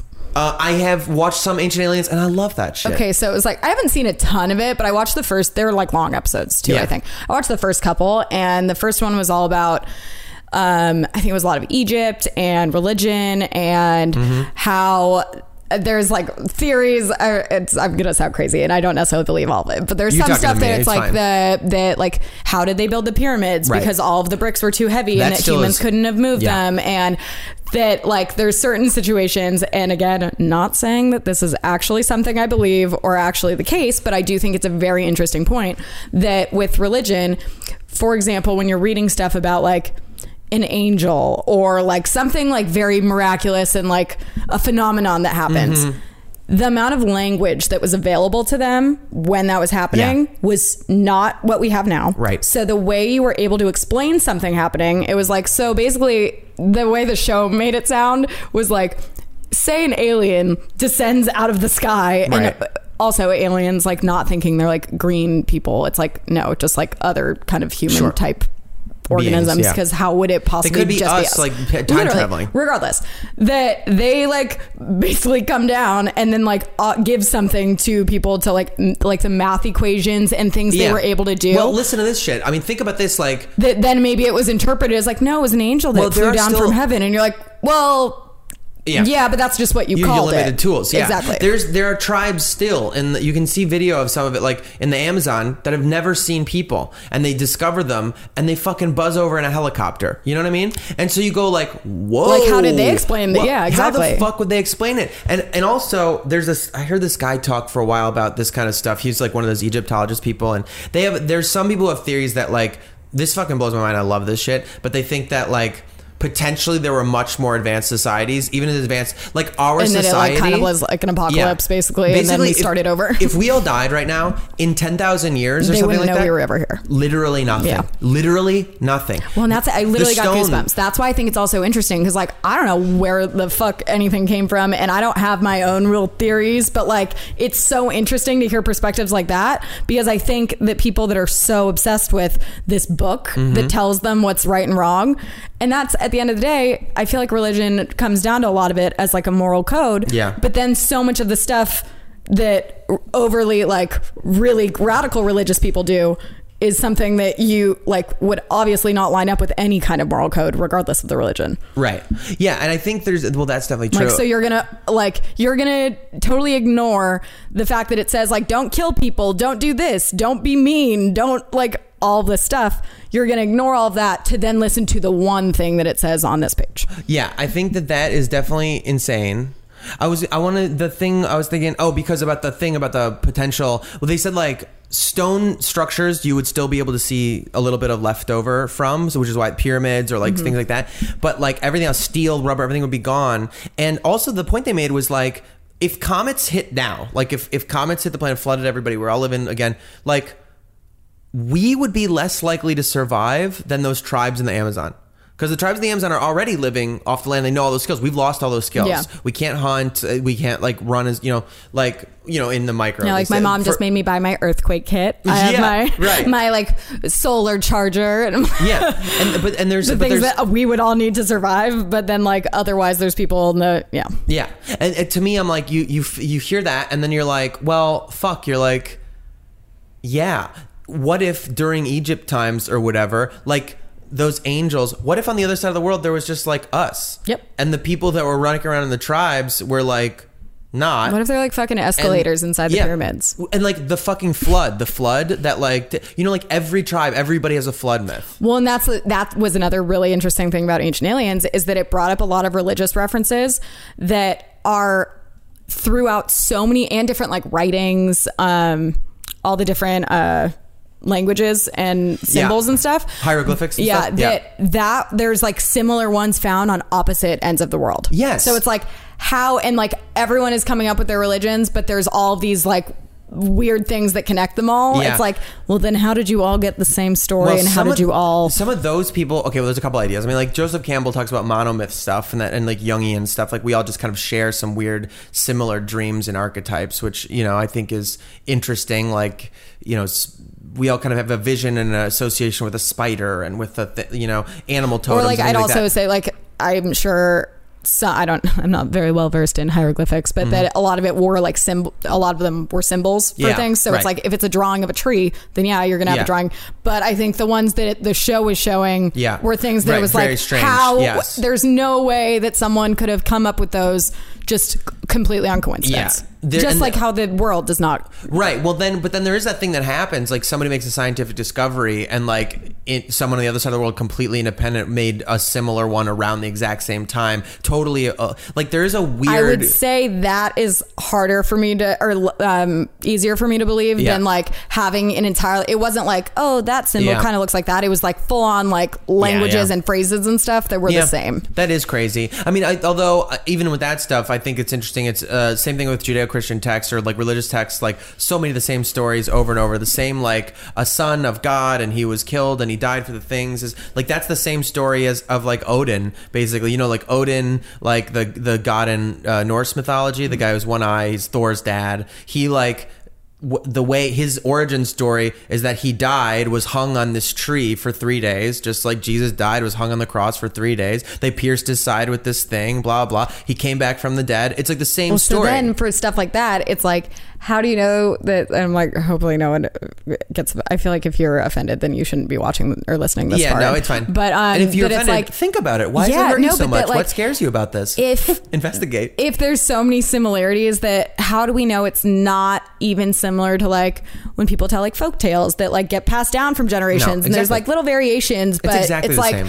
Someone hears a story and they're like, okay, how can I apply that to my life and how it will fit in there? So it's like taking the exact same skeleton of a story and then just applying it to where you need it. And if you need to inspire people to do a certain thing, having it be, I think it's also a political kind of situation. Well, I think though there's then something to that too, that like there's just humans need to learn the same basic lessons. You know what I mean? Like how to be nice to each other, to if you do bad things to other people, it hurts them and maybe comes around and hurts you too. Like, and these are common things, and that sort of makes sense then that the human monkey brain would like figure out a similar story. Like this is the best way to get this kind of thing across. Yeah. And that like, that would just kind of naturally evolve. But that's what always pissed me off about religion, because then I feel like it's like all the end goal always seems to be like to be a good person and to like learn this and do good. And then it's like, okay, but it's very circumstantial and when it's convenient sometimes. Well, and so not being able to understand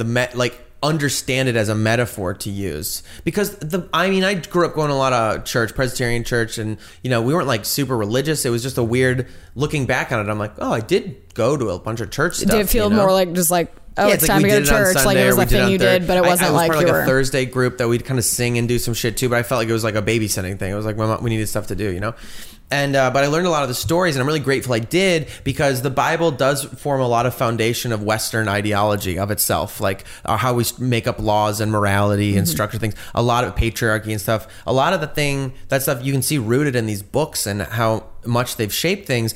And so it makes me really, even the idea of hard work and, you got to work hard, and that's more important than being happy and things like that. Like that's all in those books, and being able to understand that, I feel like definitely gives me incredible context for understanding our culture. I don't think you can really understand the way a society is shaped without understanding like the religious text that underpins the majority of the people in it. And but if you do are willing to accept them and depoliticize them for yourself, because I think people hear Christian a lot and they instantly think it means whatever. If you can just read those fucking books. I hope that no one ever thinks that I'm like trying to diss other people. It's more for me, I'm specifically talking about that I don't understand when people do turn it into more like they vilify people using religion rather than just using it for themselves. They make it about other people. I think religion should be something that's for yourself if you're going to be. Well, even the figure of fucking Jesus as he is would be. I mean, I love like the idea of Jesus as like the guy who flipped the tables over in the temple. That story. There's this just amazing story about like he came to this temple and they had turned it into a marketplace, and these like money lenders are working there or something like that. There's like, and he freaks out. He's like, this is fucking the church, and you can't do business here. And he's just flipping all these tables over and going crazy. And the idea there, like. What do we? People would hear that story and be like, that means if people do money in a church, you should flip their tables over and hit them. They wouldn't be like, oh wait, so this story is about that the divine presence in humanity is inherently repulsed by commerce and capitalism and coin as value, and that as a way to define people. And you wouldn't, it's a fucking metaphor, everybody. Get dangerous is that people don't always interpret everything as a metaphor. They don't. My favorite thing that I've ever watched about religion, which this is not like a serious thing, but did you watch Love? Can you tell I watched too much TV? I haven't watched Love. I haven't watched Love. There's new season. I know the one you're talking about. Wait, no, not Love. Not Love? Is it? What's it about? Crap. There's another one. Love is the That's the with hipster one on the couple east dating. side. Yeah. Not them. Crap. It's another Netflix show and What's it about? Easy? That sounds right. Maybe? I don't know, maybe. I don't know. It's a show. It's an anthology series. Every episode's about a different... Oh, I don't know that one. It's... Whatever. The episode I watched, it's the girl from the movie Patty Cakes. Okay, I don't know that movie either. I think her name's Danielle something. I'm terrible. Ryland knows her, I know. Whatever. She is in an episode, and then it's Judy Greer, who do you know? Yeah, Judy she's Greer's like great. the friend and everything. Yeah. But so she's the mom, and basically it's mom and dad, and they come home, they walk in on their daughter who's like 16 or so having sex, yeah. and then to like punish her, to like get her to see the light, they're like, okay, as punishment, you have to go, or she's like 18, so she has to go to church with them every week until college. Okay. So and she's like, but I don't believe in that. Like, you're gonna make me go, and they're like, should have thought of that first before you were fucking your boyfriend. Right. So then she starts going to church, and they make her go to Bible study, and she is very smart, but like uses it all as like people are saying, like they'll read metaphors and then she'll try and interpret it like way too literally to like make it like, oh, well, she goes home later and she's like, Mom, I learned a lot of interesting stuff in the Bible today. Like basically it says like, if you're rich, then you're probably going to hell. And her mom's like, well, I mean, just, which is like kind of scary because like we're rich and like so are all of our neighbors. And the mom's like, well, I mean, there's things that are open for interpretation. Like it's fine. So she just does that with everything. And she like starts bringing home homeless people and feeding them and giving away their clothes and being like, well, Mom and Dad, like we have more. So we should be giving it to people who have less. Yeah. That's a very, and this it's show is so funny. Even that is very dark to interpret that and then as a she joke. ends up like writing a check to the church, and then the church uses it to like redo the front of the church or something. And then she freaks out and she's like, you just used like 10 grand to like put in a new like step. Yeah. Basically. And they're like, well, but it looks nice. And she's like, I gave you that to help people. And it's a very just like, very stark look on religion. Yeah, I thought it was hilarious. Sounds really good. What's it called? It's called Easy? I think it's Easy. I can't believe I can't remember. Cool. I don't know that show. Every episode's different, but that one was my favorite. I mean, I think that when we talk about the fucking Constitution stuff, and everyone's like, can't change the Constitution. You're like, what? Really? Wait, the thing you say we can't change literally is called an amendment. Yep. And that's, I don't even want to get into gun control, but we don't have to. I was like, just overview though. Yeah. I'm like, which I'll get occasional people that like try and troll me on Twitter and they're like, blah, blah, blah, and they like want to have a debate. And I'm like, okay, here's the thing. I am not a politician. I am not a like person that is very knowledgeable about all of the policies. I don't know the solution. I don't claim to have an answer of how we're suddenly going to stop shootings. If I think you're the kind of person we should listen to, the illness of the society to think like an expert only. Sorry, are you familiar with experts throughout history? Are you familiar? Are you familiar with the fact that like 9 out of the 10 doctors didn't think bacteria was real? You know? They're like, wash our hands before surgery. Oh, listen to this man. He's barely even a doctor. Oh. Smoke these cigarettes. You'll feel better. You know? Well, but then also I think a lot of moral decisions and business decisions are compromised by political things and money and everything else. Completely. But overall, I'm like, I don't claim to have the answers, and I don't think if you suddenly were like, guns are legal, then there's not going to be any shootings. But I do think that there's certain situations, mainly like the more like kid ones where they are going into a school where maybe that kid, clearly they're very unstable. Maybe they wouldn't have gone through with it if the process was more difficult. So all the people being like, undeniable, right? I'm like, all the people being like, oh, you can't take away our guns. I'm like, no one's trying to take them away, but why would you make it so like a 13-year-old could walk into a gun show and buy an assault rifle? That doesn't make sense. Because you're getting between me and God. It is a God-given right. Oh my God, I literally tweeted that, and I tweeted given right in quotes, and then put LOL after it because I'm like, no, we're humans that brains that made these guns that like you don't get to suddenly act like it's a divine power that gave it to you. Well, actually, it was God who made you and made your brain and gave you the idea to make a gun, and so God made guns. Do you remember the beginning of Mean Girls? And it has like the homeschooled kids. She's like, I'm not one of those weird homeschooled kids. And he goes, and on the third day or whatever, God invented the Remington bolt action rifle. That's how I feel. That's how I picture the people tweeting like really ignorant things about it. No, I think that's fair. Because that's what my biggest pet peeve with that whole movement is that so many people are like, these kids are trying to take our guns. No one's trying to take away all guns. Literally, they said that about Obama for 8 fucking years. And yeah. that motherfucker and the rest of those fucking Democrats who had the House and the Senate and the White House didn't do fucking anything, okay? So next time you're telling me Democrats are going to fix some fucking shit, they're neoliberal bullshit with like all their fucking money influence. They don't care. They don't care. They don't care. They're basically Republicans now. They don't fucking care. Anyway, we need solutions. No, but getting back to the thing... Like, which I think it's scary and kind of important, though, to be compassionate about the fact that, like, the people who say this stuff are only the products of their information. Let us just repeat, though, forever and ever that, like, that document, this old-ass paper that's dictating how we live now, was written when you could own a person. Yes. Okay? Yes, literally. By people who owned people. Mm-hmm. And every time you try to tell me, well, it was of the time, it's like, you know, it's like, well, and then even I think really? That, honestly, people are like, oh, the gun thing is getting out of control. Are we getting more guns, or also is it just like people have more access to information? Yeah. A kid 20 years ago wouldn't have been able to go online and go, where do I buy a gun? And if they lived in a middle of nowhere town, they wouldn't have any kind of resource to figure that out unless they were like friends with people like convicts. Yeah. So like I definitely think the way that you're able to like literally look up how to like genuinely could Google how to make a bomb. Yeah, I've done it. I was like, I haven't because I don't want. When I first had BitTorrent, I downloaded so much crazy shit just to see if you would come get like just swatted. To have it. Just I was like, maybe there'll be like a apocalypse one day. I'm gonna download this whole big thing about how to make bombs. But I think that has made such a difference that people are like, oh, video games and movies. I'm like, no. I think it's that now it's just easier. So if someone was really pissed off and they think that that's an easy option that they could do, and that's but you also have to be.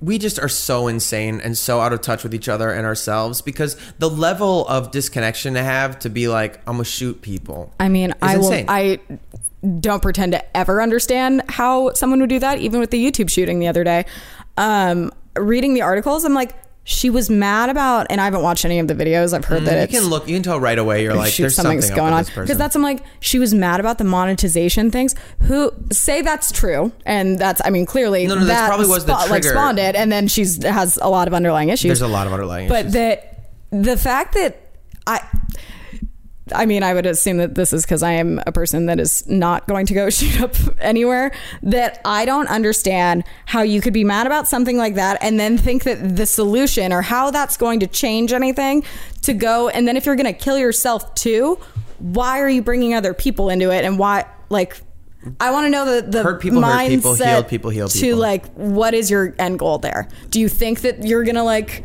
I think it's there's an afterlife, or are these people like, I have no hope, I just want it to end? I think those people are also just a product of their experiences. And I do think there can be a point where you become, I mean, I don't know. This is just my impulse about humanity and extrapolating from my own experience. I think a lot of times we don't know what we're doing. I remember going to a therapy office finally when I was in some of the darkest times of my life and being really struck by the therapist asked me like, how are you feeling today? And just thinking about the question for a second, and like crying a little bit, but more like saying like, they said, how are you feeling? And I was like, I don't know. And then I started thinking like, I can't feel my feelings. And then I was like, I can't even feel my body. That's what you said. How do you feel? And I took a second and it was so weird to go like, exactly whoa, even, yeah. I can't. And so I started to practice then of like trying to feel in my body, going like, okay, I'm sitting in this chair. I can feel gravity pressing my flesh into the handle of the chair, the arm of the chair. And I can feel the weight of my butt in the chair. And I'm here and it's warm. It's kind of getting too hot in my lower back. You know what I mean? And you would just do these check-ins to just start going like, oh, I can feel my body. Like to be more present about you being there. Yeah, and just to start to get in touch with what's going on with me. Because without that inquiry and examination, the world is fucking overwhelming. The cell phone thing is such a... We're all a petri dish now since the internet. Yeah. Like, the amount of information you take in a single day is probably more than a person took in a year and probably in medieval times in their whole fucking life. Well, and I even think of like comparison of like what I have learned in college and like school and then what I've taught myself from the internet and just like watching other people's stuff. Night and day. Yeah. And if you add in like all the metrics now, I think metrics are really bad for us. But so now you have so many numbers to define your worth. And it used to just be money, right? Which is already grotesque and terrible. And then you like add into it like what? Credit scores, schools scores, social media, what are your salary, health scores, and then social media. And how many new social media things can we add in every day? What's your like rating on LinkedIn and IMDb? And how many followers do you have? And how many this? And how many like watches do you staying get? relevant on all of those platforms and making what sure are you your know what everything engagement rates is on your followers? Yeah. Like, the more numbers, the more things to see if you're valuable or not. And then I think especially if you're a boy, it kind of there's like a weird cultural thing that's added in where unless you're rich or somebody wants to fuck you, you're not allowed to be happy any other way. You know? Yeah. So yeah, for sure. Sorry. Damn, we're jamming. I know. That like they're just. That was us checking the time, everybody. Sorry. I was like, I have to leave at 5. I got here at 2:30. But you just turn into these, you don't know what's going on with your body. You're very overwhelmed. You're very unhappy. You have no outlet. And the only way with that you can seize back any sort of power or self-respect is some great act of rage and violence, because you're kind of taught as a boy, like that's one of the few ways that you're allowed to be powerful and feel good is to beat other people and hurt them. No, one thing that I know that you'd sent me a few questions to even think about beforehand. We're gonna hop to it that was like, and wrap this up. What are some of the things you do to like feel better on a daily basis? And this isn't something I do a lot, but I did it the other day and it reminded me of why I like it is I did some branded tweet that was like 2 truths and a lie, and one of the truths was that one was like, oh, I was going to pursue a career in graphic design, and then the second one was I'm actually pretty good at throwing a football. And then the last one was like that I was on a magazine cover or something, which was the lie. The amount of people that responded and were like, you can throw a football? Yeah, right. And like everyone assumed that I was like a little offended. But so then afterwards I insisted that Nicole go out with me. I was like, okay, well, obviously now I have to film myself throwing a football because it's like something I'm very passionate about.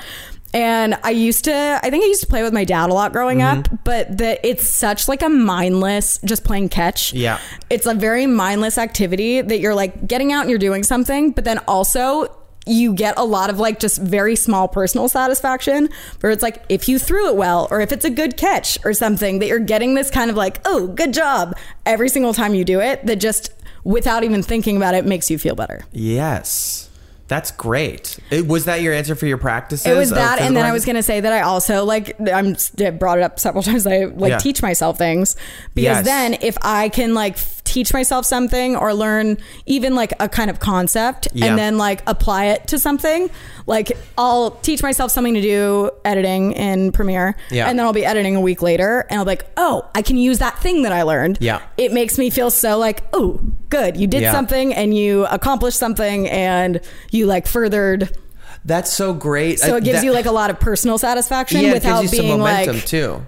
Just being like, oh, you're so good at everything. It's just like you don't even think about it. You're just like, oh, cool, like it worked. I learned this strategy from my friend I really love, where if they're really overwhelmed and they have to do a lot of things, they make a list, and the first thing they put on a list is make a list, so you immediately get to cross something off. I usually will put something that I've already done. That's so smart. I mean, that's great because that does create or like something momentum. That's like super easy that I know I'll do. So it's like the first one is like order groceries, because I'm a lazy piece of shit that will order my groceries, not go.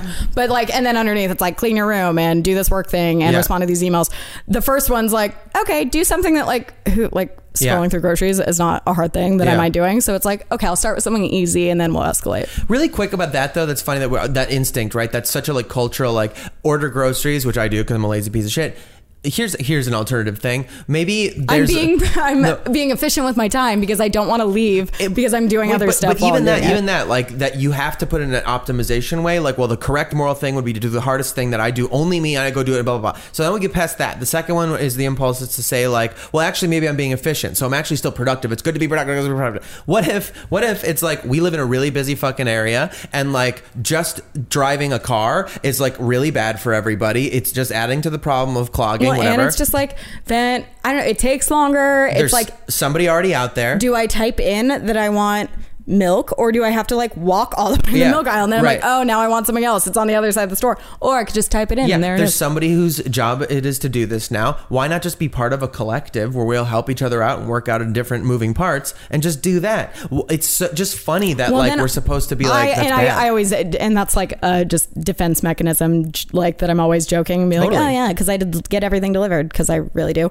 But that even like I get my laundry done too, and that Joss and I talk about it a lot because she'll usually get hers done. Yeah, and then I think she now has laundry in her apartment, which would make a huge difference for me too. Yeah, I have laundry in my apartment now, but so I do it here just because it's so easy. But I've had it done, and it's so nice. It's nice, and then also it's like when you're doing stuff like when I'm on all the time at work and I'm working long hours or like just doing a lot or thinking about a lot, like the last thing I want to do is have to like set aside hours to like do something like laundry where it's a lot of waiting and like having to like be very like conscious of when things are done.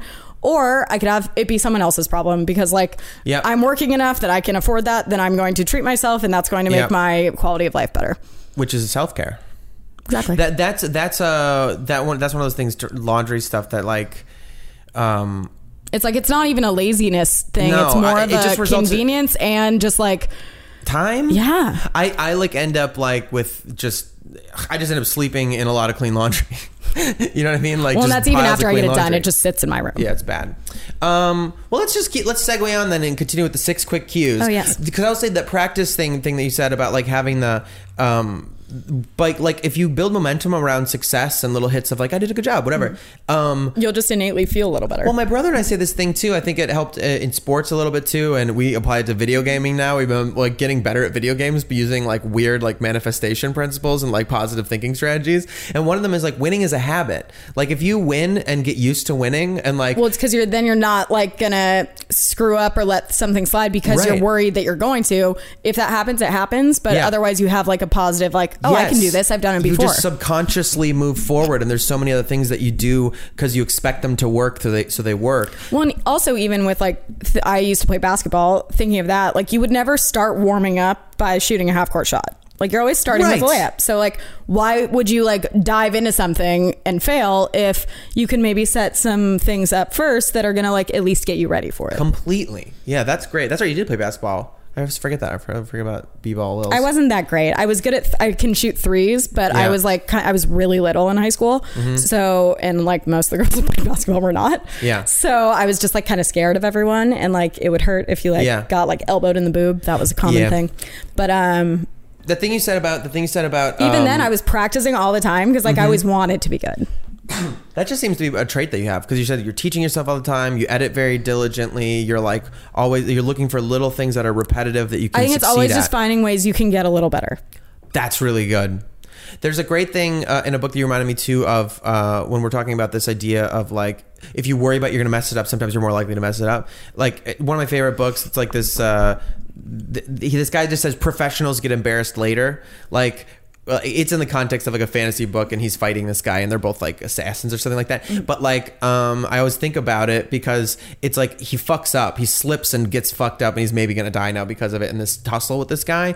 And the point is that if that person spends the time being like, oh my god, I fucked up, I'm so fucking stupid, I'm fucked up, then of course he's gonna die. That's but if you were using that time to figure out how to like fix it or turn it around, and be like, then that's the new parameters, just move forward from the new parameters, get embarrassed later when you're safe and warm at your bed, blah blah blah. And I think that that's so true in life. Like if you screw up and then just go into your weird little whirlwind about like, oh, I'm such a fuck up, I knew I'd screw up, oh my god, everyone's so looking at me because I screw up, well now they are. That's a huge thing that I feel like it's you. And I definitely have this too, that you always are thinking everyone else is like thinking about you way more than they are. Yeah, like everyone has their own shit. They're not really, you're not their main focus. And if you are, then something else is going on. But like at the end of the day, when people are, and it's usually people with bad anxiety, like will say something to someone and then think about it all day long. I can guarantee you 99% of the time that person didn't even think it was weird and never even thought about it again. Completely agree. One thing that I thought of that you, when you were saying that I always do like to teach myself stuff. I told you before, have you read about imposter syndrome? Yeah. Well, we talked about that on this other too, which is or way earlier. We were talking about something like that when like people, when you get in these positions, you're like, I don't know what the fuck I'm doing. That's everybody. Well, no, but that's even like, I'm like always teaching myself editing stuff because at the end of the day, I feel like if I like went out, I wouldn't be like applying to jobs being like, I'm an editor.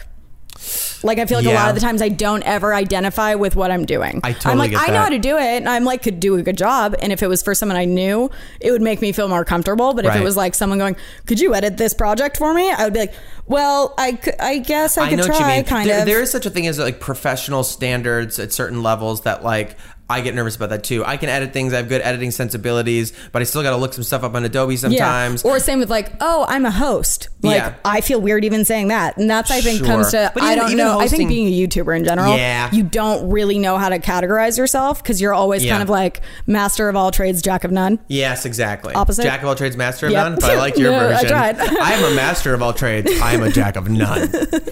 But that I feel like I'm always trying to, and not in like an unhealthy way, which I think can happen. Yeah. Is they're always, and that was one thing I read one time. It's like a type of imposter syndrome that you're always like you're a skill hoarder. That you're like trying to learn all this stuff, but like you don't actually need to, and it takes away from the stuff you do need to know. Ooh, I and that you like should that. wait until you actually need to know it. Like for example, if I'm trying to do something editing, I'm like, how did that person do something like that? I don't need to know that 6 months before I'm ever going to use it necessarily. That makes sense. So when I like I'm that. teaching myself stuff, it's usually more like general things that I know I might use, but like I don't love just skills like, hoarder.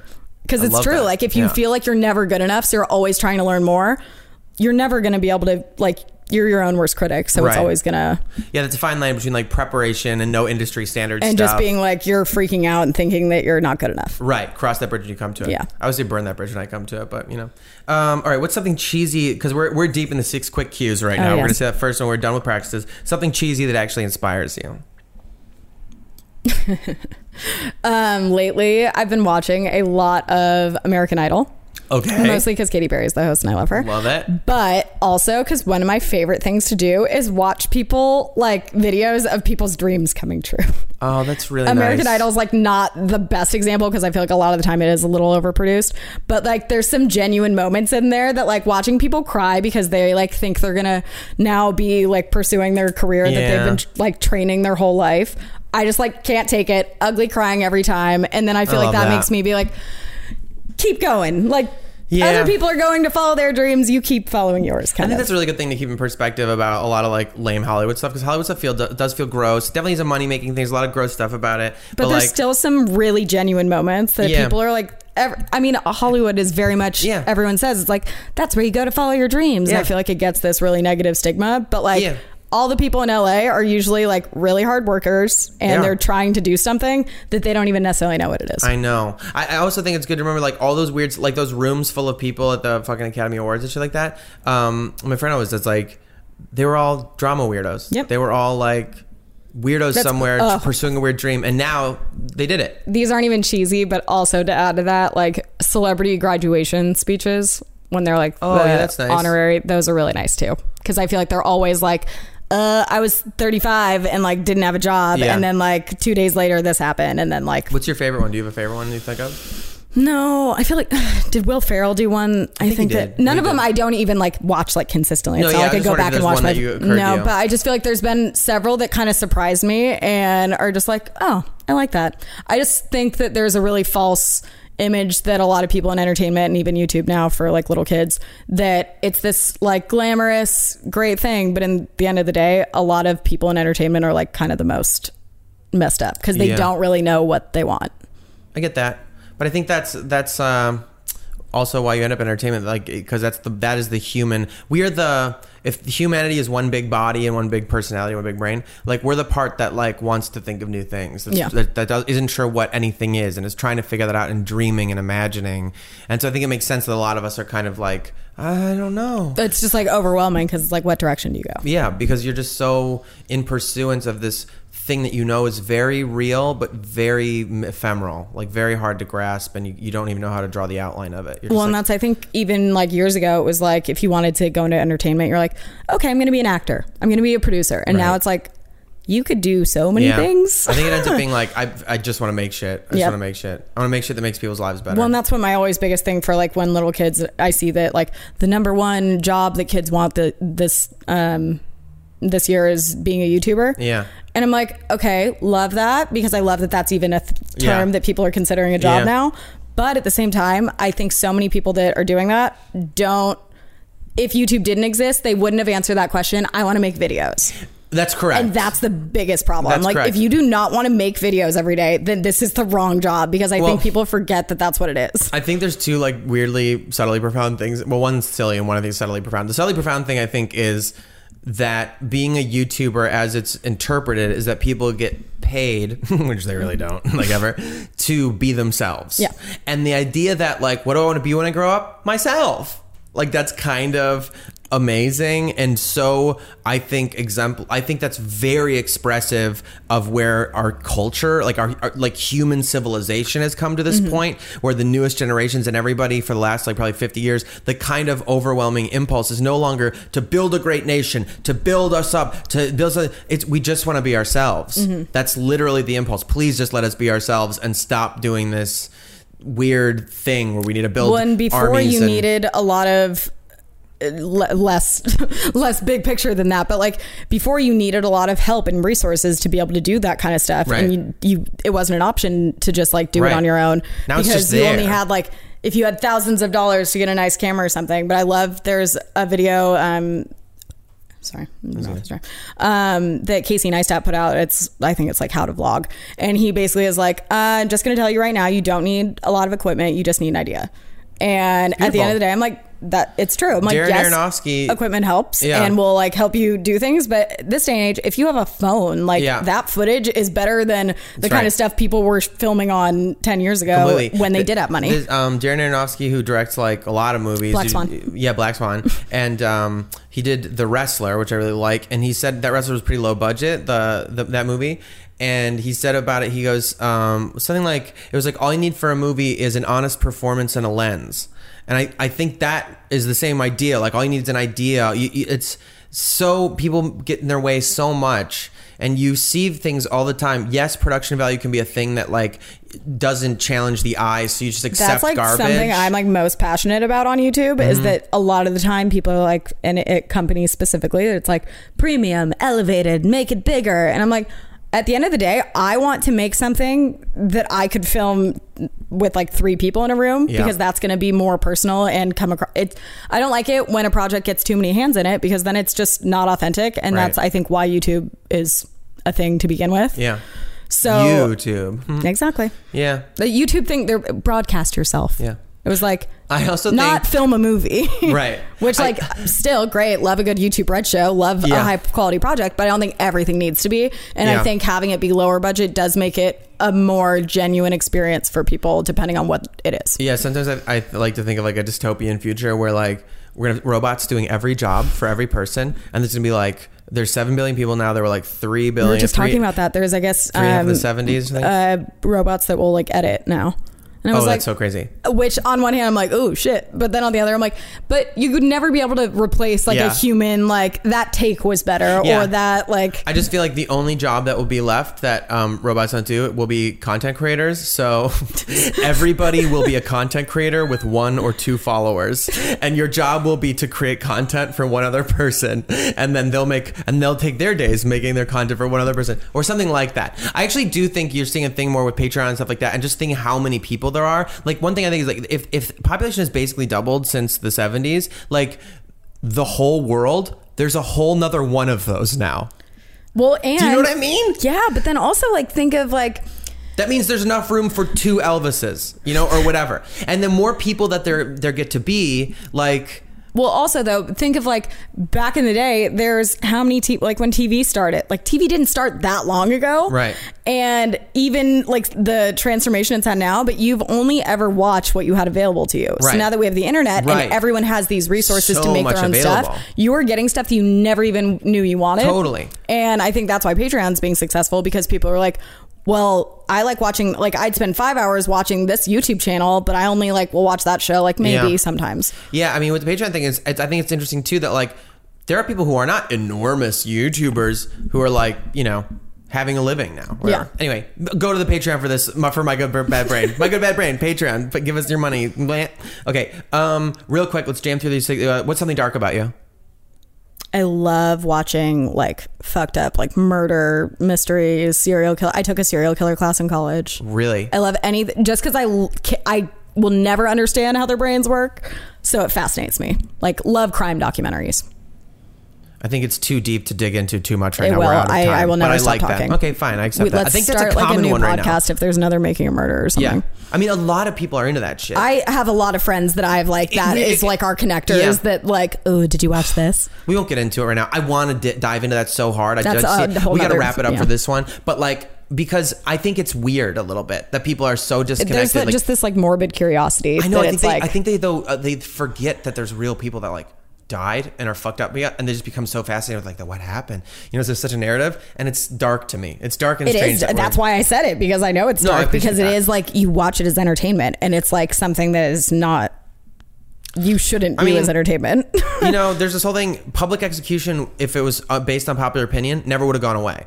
Like, it only went away. People never stopped loving public executions. They only got rid of them because the government was like, no, we're not going to do that anymore.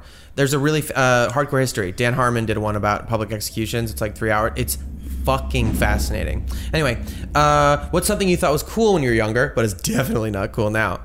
I was thinking about this. I didn't have an answer. What's an example? I don't know, like anything. It could be, because you could interpret it however you want. It could be like a behavior or something weird, or it could be like Jinkos.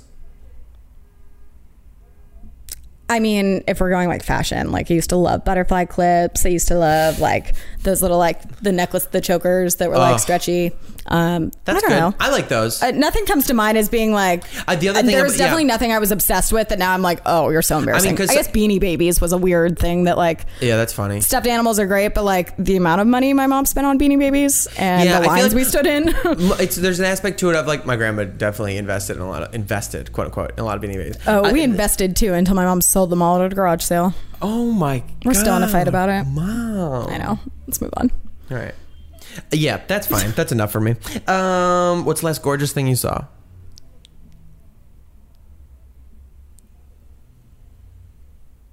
I would just say, like, I really, this is cheesy, but I went home yesterday and one of my favorite views that's like not anything like mind blowing, but just like, I feel like I take it for granted a lot. And then I'm all of a sudden like, oh, that's really nice. Is when you're driving on, I went home yesterday for a hair appointment. So I went to Thousand Oaks. When you're going down the 405, like right before you get on the 101, it like overlooks like basically all of the valley. Yeah. That I'm always just kind of like take a moment to be like, that's really nice. Yeah. I used to live in Sherman And then Oaks. I keep complaining about traffic. Well, that's traffic. It's horrible. But that is a beautiful one. I love a good view. I used to be really fucking taken by that also. It's very strange. It's very like, I don't know. The valley feels mystical and weird to me. And I don't necessarily like being in it, but overlooking it is Yeah. quite nice. Yeah, it's good. All right. Give me a self-care practice that you like recently or that is a fave of yours. I love a good bath. I feel like it just kind of like it forces you to relax. Oh, that's good. Acupuncture too. Yeah. Oh, that's right. Yeah, That's a good one. that would be Keep my that. good one. Do you think farts are funny? I want to say no. Like do I Yeah. consciously think they're funny? No. And if someone farted, would I laugh? But like when there's like fart machine kind of like segments on it things, does get you. I'll giggle. Like right. I feel like that's something that like you can't escape. Like Yeah. poop humor always will have some kind of like your inner elementary school is like, oh. Yeah. All right. But I also don't like to talk about it a lot. I think it's like I a know, little that's gross why to be I like to ask over the this very top. end. Yeah. I don't send that one to people before because I'm always Like curious. some people I feel like are very like, oh yeah, did you like to Yeah. the point that they'll like send pictures of their shit to people and then I'm like, Oh, that's intense. I don't no. do the sending shit to people, but I'll talk about shit a lot and whatever. Yeah, that's so funny. That's a barrier I don't really cross. I think that's more of like a how you were raised kind of situation. Like if your Totally. family or if you had brothers and your Totally. family's like super open. Yeah. The very last thing, I have a thing I started. This is dark, but I guess when I was in my late 20s, I started the "Don't Kill Yourself" list, which was like in a very dark time in my life. I just like to remind myself, I to my terrible brain that was trying to kill me, like, hey, there's all these things you actually love. Life is real good. Life is real good. Beautiful, beautiful world out there. And it started with coffee, sandwiches, and lavender soap. So I ask everybody to add something. Ooh. Usually it's something accessible or like not too expensive. It can be totally like a metaphorical concept, whatever. But whatever you want, add something to the "Don't Kill Yourself" list. My first two were going to be horses and puppies, but I feel like I can Those are I can good. group them into one and just say Horsey. animals. Yep. The amount of just pure unfiltered joy I feel when interacting with animals, like it's just so like I'm so genuinely happy Yeah. that it's nice. What do you think it is about it? I don't know. Like it's just like I feel like that's like a form of meditation. Like petting animals. Yeah. It's just like they're so like innocent. You just want to I don't know. Yeah, I think that's true. I think they lack premeditation. You just like go want to be like on their side, kind of. You know? Yeah. I think because it's like an animal, like a dog will eat another animal, like a dog will kill something, but there's no ill will in them. Yeah, it's like they're doing it because they're like the way a bacteria would eat another bacteria, and so they're just sort of these precious beings that are like just existing. Yeah, and it's hard. You can't blame them for any of that, and it's such a like guileless. They're never trying to trick you. And you have to be very like careful and gentle, like it's very much like on their terms, I feel like. Oh, that's really interesting. It's like a weird kind of like relinquishing power control over a situation. That's so fascinating because I'm like kind of just thinking about it now, but it's like it puts me in this very like like I'm very relaxed, and I think it's because like I don't have to think about anything other than like is this animal gonna like not that I'm conscious of being like, is this horse gonna bite me or something, but that's how you approach an animal, is that you're like very much with like respect, exactly, with care, and that makes me and so like interesting calmness, because they can read like if you took your consciousness outside of all your worries and anxieties or whatever and lived your life in a way where everybody you met, you were like, hey, are you okay? I just want to make sure you're okay. Right? Like, with what's however, like, even the most tough person, like, oh, cute little puppy. Yeah. Like, how much better would you feel if you took your concern out of you and just made it all about, let me make sure I'm being kind, respectful. Well, it would help if everyone was, like, really cute and didn't talk, but. I'm going to leave it right there. I think that's really good. Thanks for being on My Good Bad Brain. Of course. I was like, I don't, bye. No, that's it. Thank you for having me. We're going to let it just taper off. This was nice. Oh, weird like this. Okay. Thank you. Bye. Bye.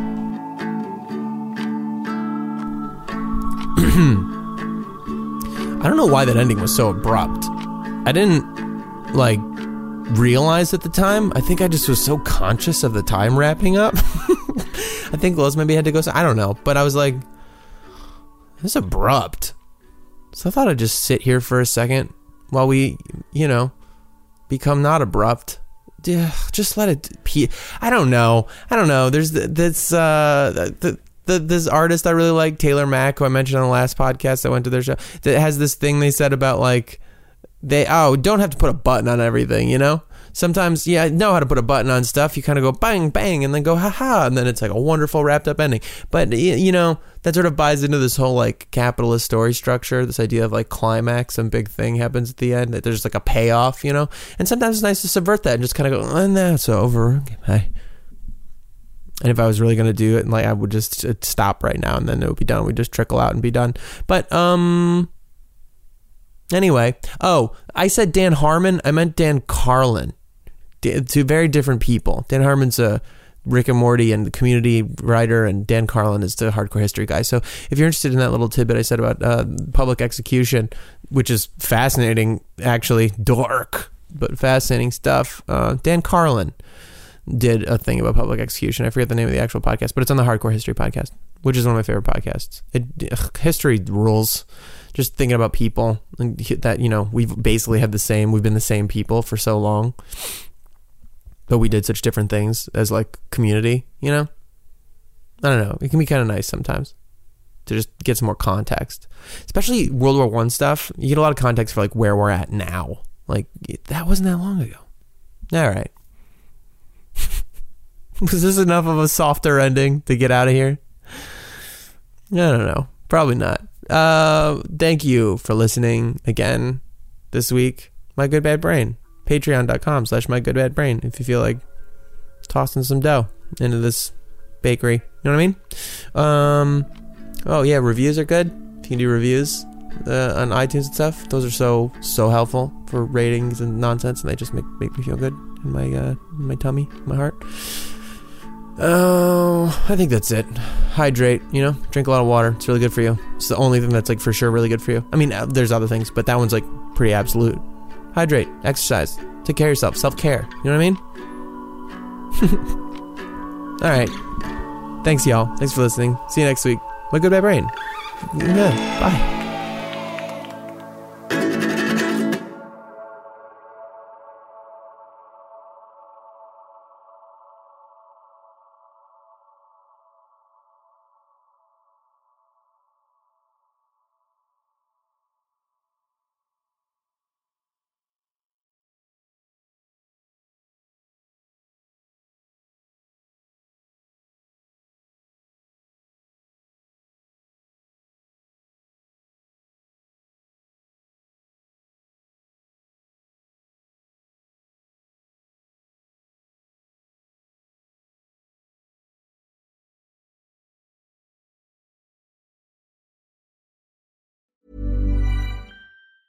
Hi, I'm Daniel, founder of Pretty Litter. Did you know cats tend to hide symptoms of sickness and pain? I learned this the hard way after losing my cat, Gingy. So I created Pretty Litter, a health monitoring litter that helps detect early signs of illness by changing colors, saving you money and potentially your cat's life. Pretty Litter is veterinarian developed, and it's the easiest way to keep tabs on your fur baby's health right at home. Go to prettylitter.com and use code ACAST for 20% off your first order and a free cat toy. Terms and conditions apply. See site for details. Cool fact, a crocodile can't stick out its tongue. Also, you can get health insurance for a month or just under a year in some states. United Healthcare short-term insurance plans, underwritten by Golden Rule Insurance Company, offer flexible, budget-friendly coverage for you. Learn more at uh1.com.